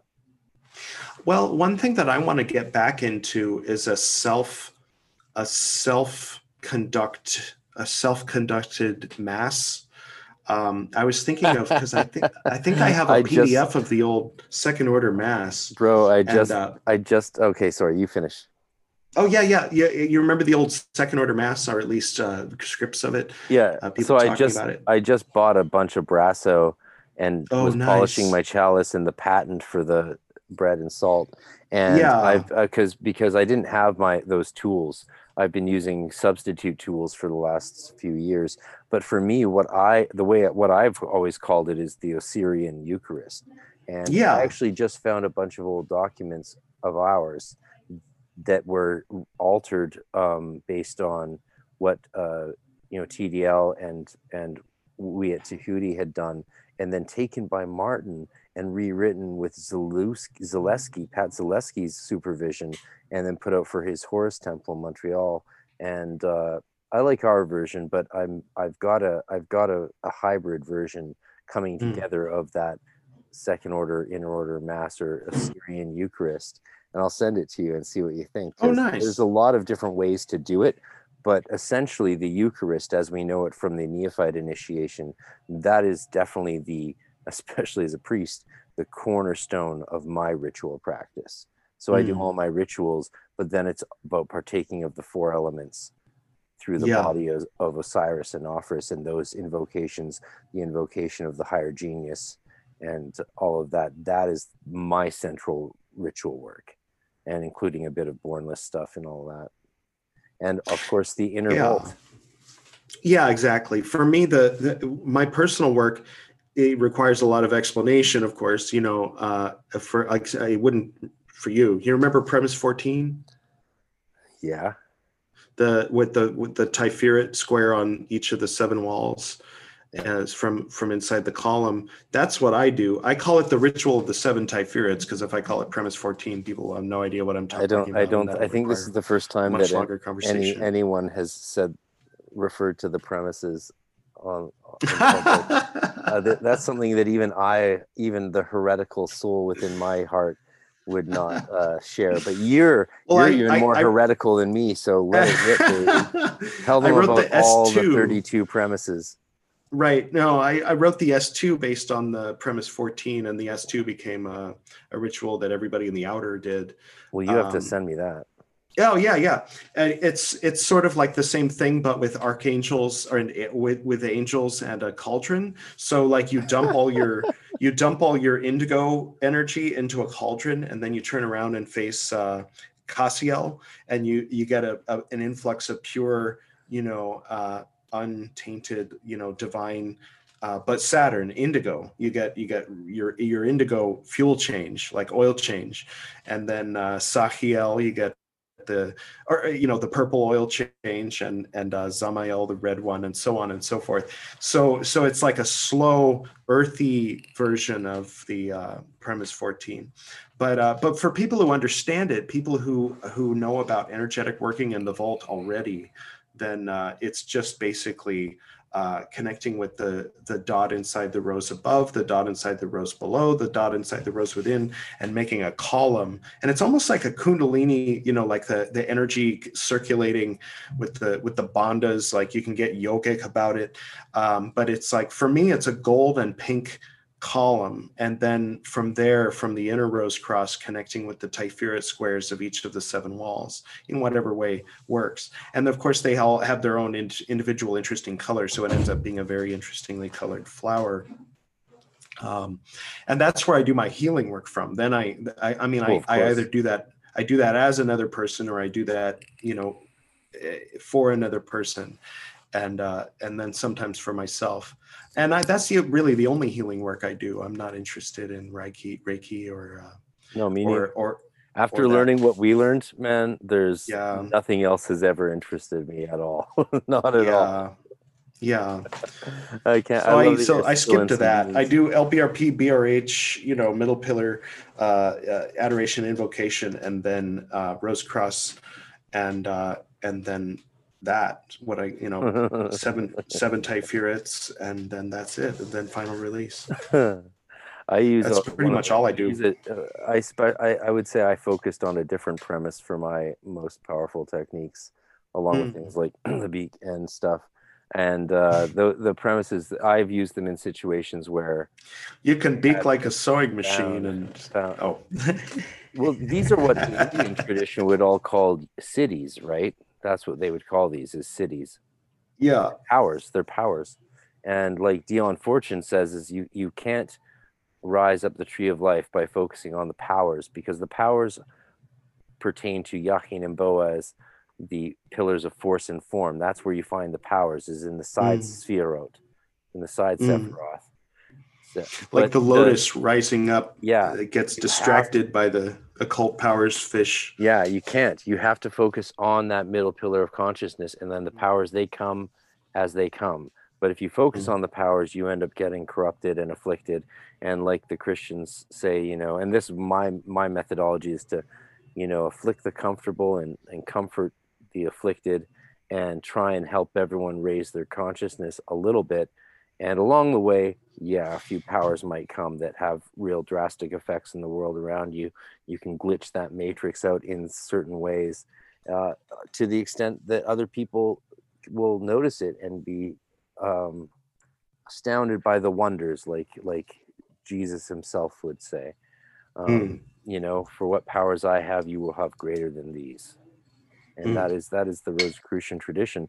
And I have actually a lot more to say on this, but hey, where else? There's always next time, right, bro?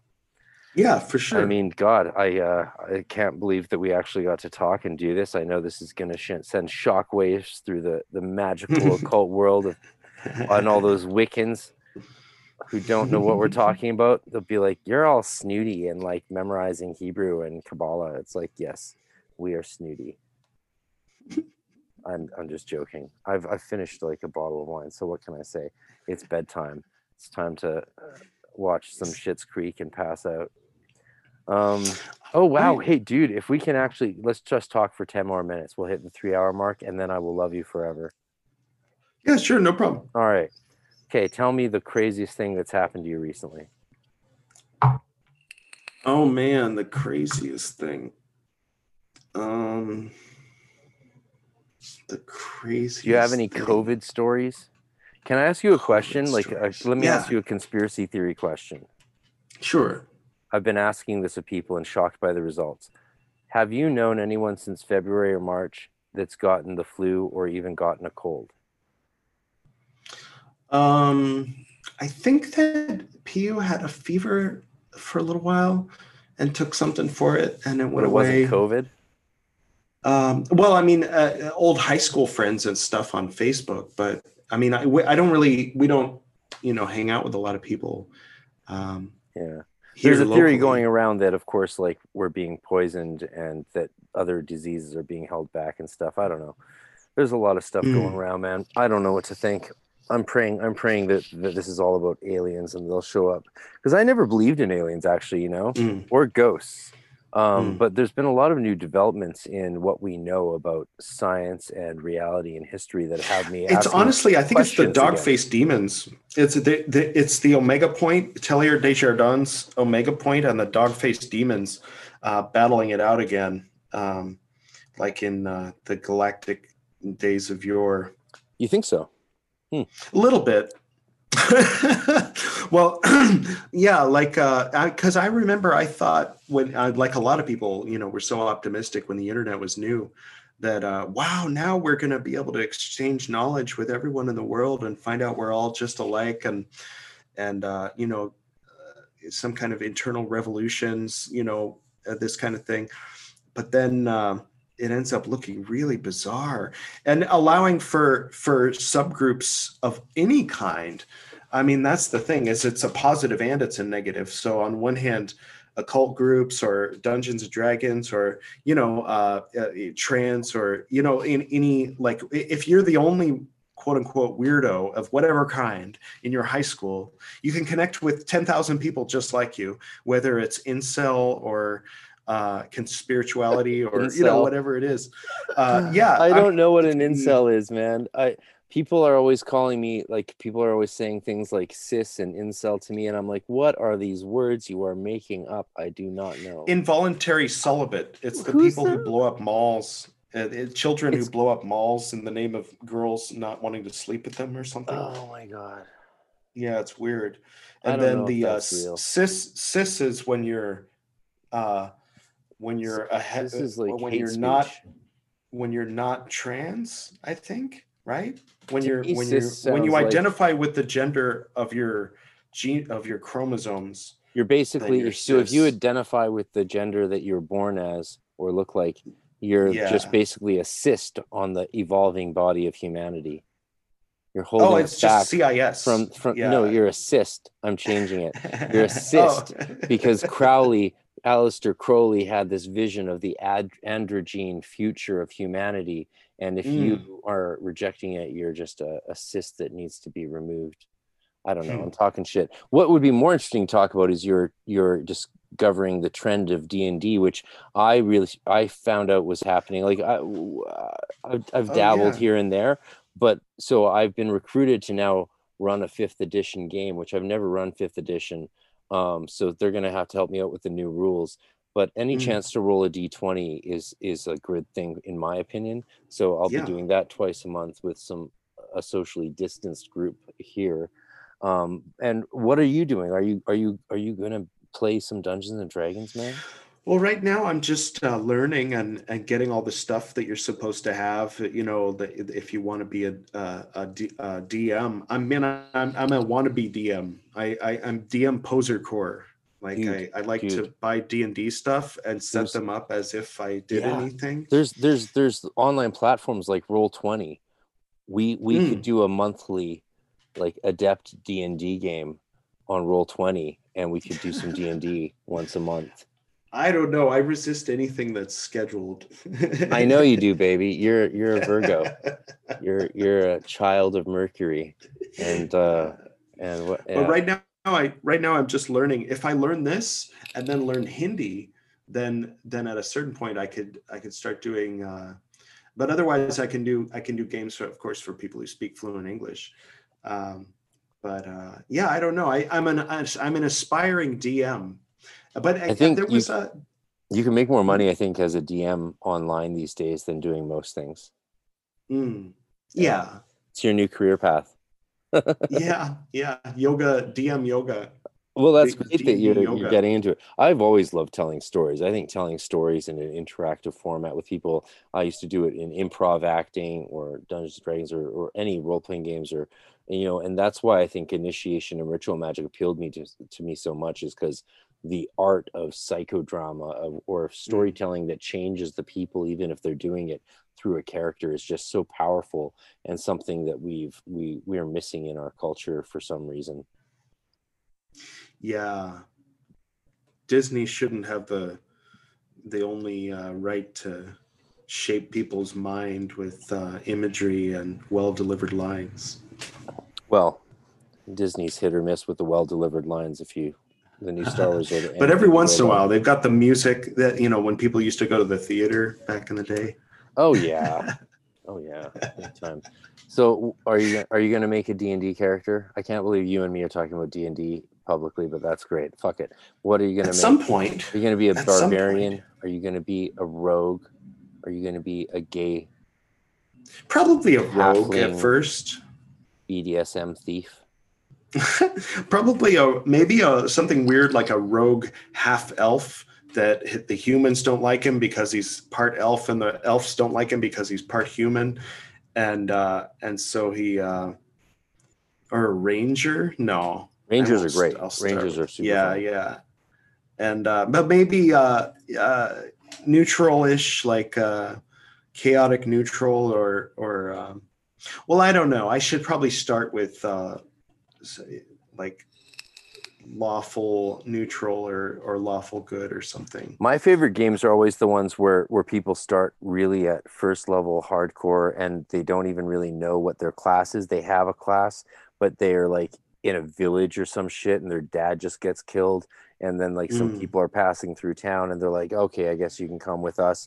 And that way you're like, you know, if anyone hits you, you might die. So you're really on edge. You really have to focus on storytelling and character interaction because you can't just go hack and slash or you're going to get slaughtered in 2 seconds, you know? Right. So the stories that force you to figure out social strategies are really fun. And then, of course, once you get good at that and get more powerful, then you can handle bigger enemies and threats and challenges. But in the beginning, it's really fun to focus on that narrative journey of how a nobody becomes a somebody.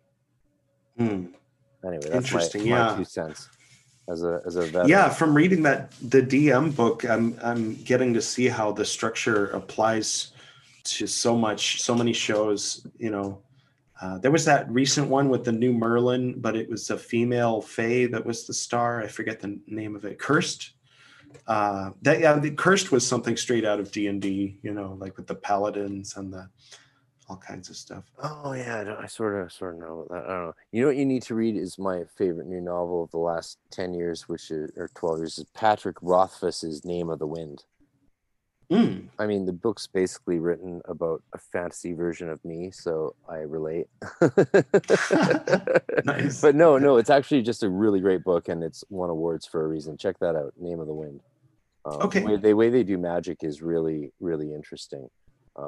Anyway, that's my 2 cents. And yes, one day we'll play D&D together in India, in Goa. Sure, you can teach me. Actually, if you've done it before, I'd be glad if you would show me the ropes.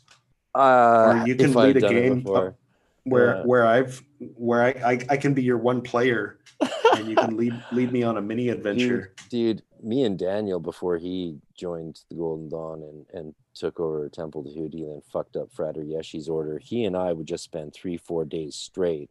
And over 6 months or a year, we would play campaigns with just the two of us, with a character each, and taking turns DMing that would last. Like, it would go on hundreds and hundreds of hours. Like, we'd get up to level 30 over the course of a couple years with just the same two characters.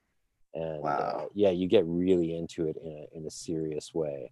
And like, you know, it was actually always funny. We couldn't, like, you know, a parent would come in to ask if they could make us food because, you know, lucky us. But we would just stare at them and like barely say a word, like, nope, fine, thanks. And they're like, they'd watch us and we'd be like, what are you doing here? But even at that young age, I remember feeling like we were in a bubble, like an egregore of this energy and thought world. And it's like we barely saw each other. We were existing in this other plane that was very astral and it was very real. And you get to that place of energetic creation that is so powerful that it becomes more real than the real world. And I thought that I always retrospected that was like really good magical training in a way, because the imagination is so powerful. It can literally overwrite our daily reality. You know what I mean? And I don't know, magic and pen and paper, Dungeons and Dragons and role playing and all those games really were sort of the same thing to me, because you can play a character that actually is struggling with things that you don't struggle with, but that relate or are analogous to things you struggle with, and in playing out that story and narrative, it's like a form of therapy. Yeah. It's powerful stuff. Yeah, I think a lot of people came from D&D into Golden Dawn, but I had friends who did D&D. I never did D&D, but I always kind of wanted to. But then you were in a band watching and Stranger getting Things, Pew was really curious about Stranger Things. I mean, about D&D, because that was what they were playing in Stranger Things. And so I started buying. I was like, I'm going to buy for both of us. I'm going to buy some D&D stuff. But then like, she eventually made me admit that I was just buying it for myself. Never admit that. No, never admit to your wife that the gifts that are for her are actually for you, man. That's 101. You've been married before. You've been married before. You should know better. Now I'm getting a chalice from Catholic Supply, and it's a gift for both of us. She's like, don't say it's a gift for both of us. But when I told her what it was, she agreed that's a gift for both of us. The one that Jesus shrine. Yeah. Oh man, I can't wait to meet her. She sounds wonderful. And it sounds like you have a great life going on there in India. So yeah, it's going well. Touch wood, as they say here. Knock wood, as we say there. Jesus. Well, thanks, man. I guess this is the time to leave it. So I think I'm going to turn this into a two-parter. So you're welcome to do whatever you want with it. You can throw this all in one episode, but I'm going to split it in half and keep people in suspense for a few days or a week or something. I have so many different names. You could even use a different name on each episode. Yeah. Like, you don't mind your proper name being used? Well, you could do that, or you could do like outer order motto for one, inner order motto for the other. Who knows? You could have so much fun with it. You could make up a D&D character name for a fictional version of myself for the second part. I think from a marketing strategist point of view, I should find a good pithy one-liner, for each, that would pique people's interest. And because nobody's interested in Elegant or Edward except for our friends and family, but the Dark Night of the Soul for the first one maybe, and then the second one could be something else. I don't know. I'll think of it when I'm editing and post. Let follow your intuition. Follow your intuition. Yeah, that's all that matters, right? I mean, we're all just a bunch of clowns, sort of like dancing through this illusory realm that we call life in the world, right? And like, what's it really mean at the end of the day? Well, to this day to me, it doesn't seem like it means anything more than we decide it means. So therefore, that doesn't mean it doesn't matter. In fact, it's the opposite. The fact that we get to co-create our reality means that what we choose is absolutely essential, crucial, just the most important thing that you could ever imagine mattering in your reality is the decision of what this reality is going to mean to you in your lifetime. Like that's the whole deal, right? It's total power. Make it matter. Otherwise you're just throwing it away, right? Yeah, it's like thinking of the vault symbolism. People get stuck in the ceiling, they get stuck in the floor. Sometimes they get stuck in the walls in between. But when you can embody the whole thing, and you can go out the top and into the light of Ein Sof, and you can go to be free to move and to embody and to shapeshift, like you said about the heroic dose. That is, I think, a good, a worthy goal. Where getting stuck someplace, sometimes people think that's the goal, like happily ever after, being stuck in the ceiling, or stuck in some particular square, depending on what they think happy means, Yeah. I've talked about that a lot, actually. Yeah. So I don't know. Those are my thoughts on something. All right, bro. I love you. Okay. I miss you. Love you too. You're beautiful. And thank you. Give my love to your wife. Tell her I will come and harass you in India someday. Okay. Nice. All right. Shall we invoke a little light before the end? And I'll say conks. I'll say cabs. Pecked. Conks. Rather than doing it in the we can do it good. Officers. We can do it properly. Ready? We'll just alternate. Check it out. Cabs. Pecked. conks, pax, light, in, extension. We did it. All right. Oh, yeah. I should start doing that at the end of all my podcasts. I think that'd be hardcore. And the listeners can do it along. It's powerful, man. That's like, even jokingly, it's powerful. So yeah. Much love, brother. All right. Much love. Talk soon. Have a good day. Bye. You too. Bye. In this darkly splendid world, I went to make my way one day through the dark night like a child. I set out to find the one true way on the forest too damn long. By the Abbey Agnes mountainside, woke up to the golden dawn, and to Telestai I learned to cry. And when all the phantoms vanish and I see the formless fire, as we dance within the moonlight, naked in nature's empire. In the vault of light I heard the whisperings of some god unknown, like a lover's gentle word. I knew that it was time now to atone for the sweethearts that died wrong, for the sorrows of Isis who seeks for the kisses that belong upon only one true lover's cheek.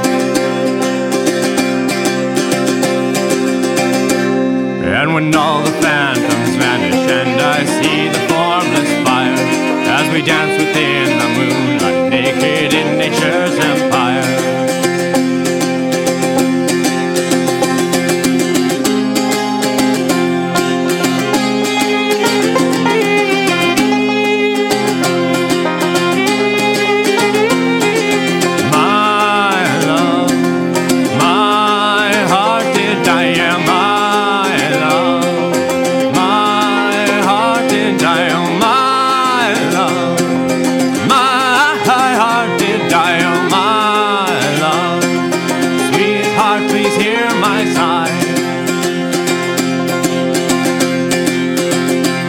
Into darkness we must go to initiate all we can be. My true will I must know.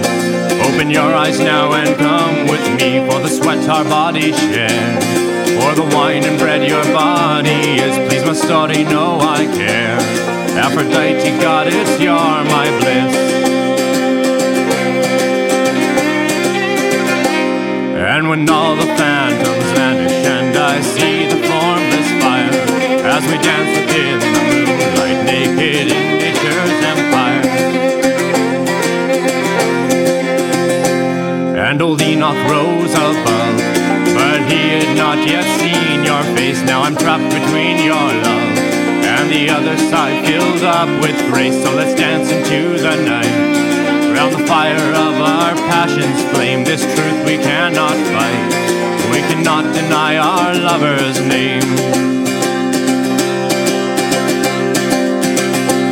And when all the phantoms vanish and I see the formless fire, as we dance within the moonlight, naked in nature's empire.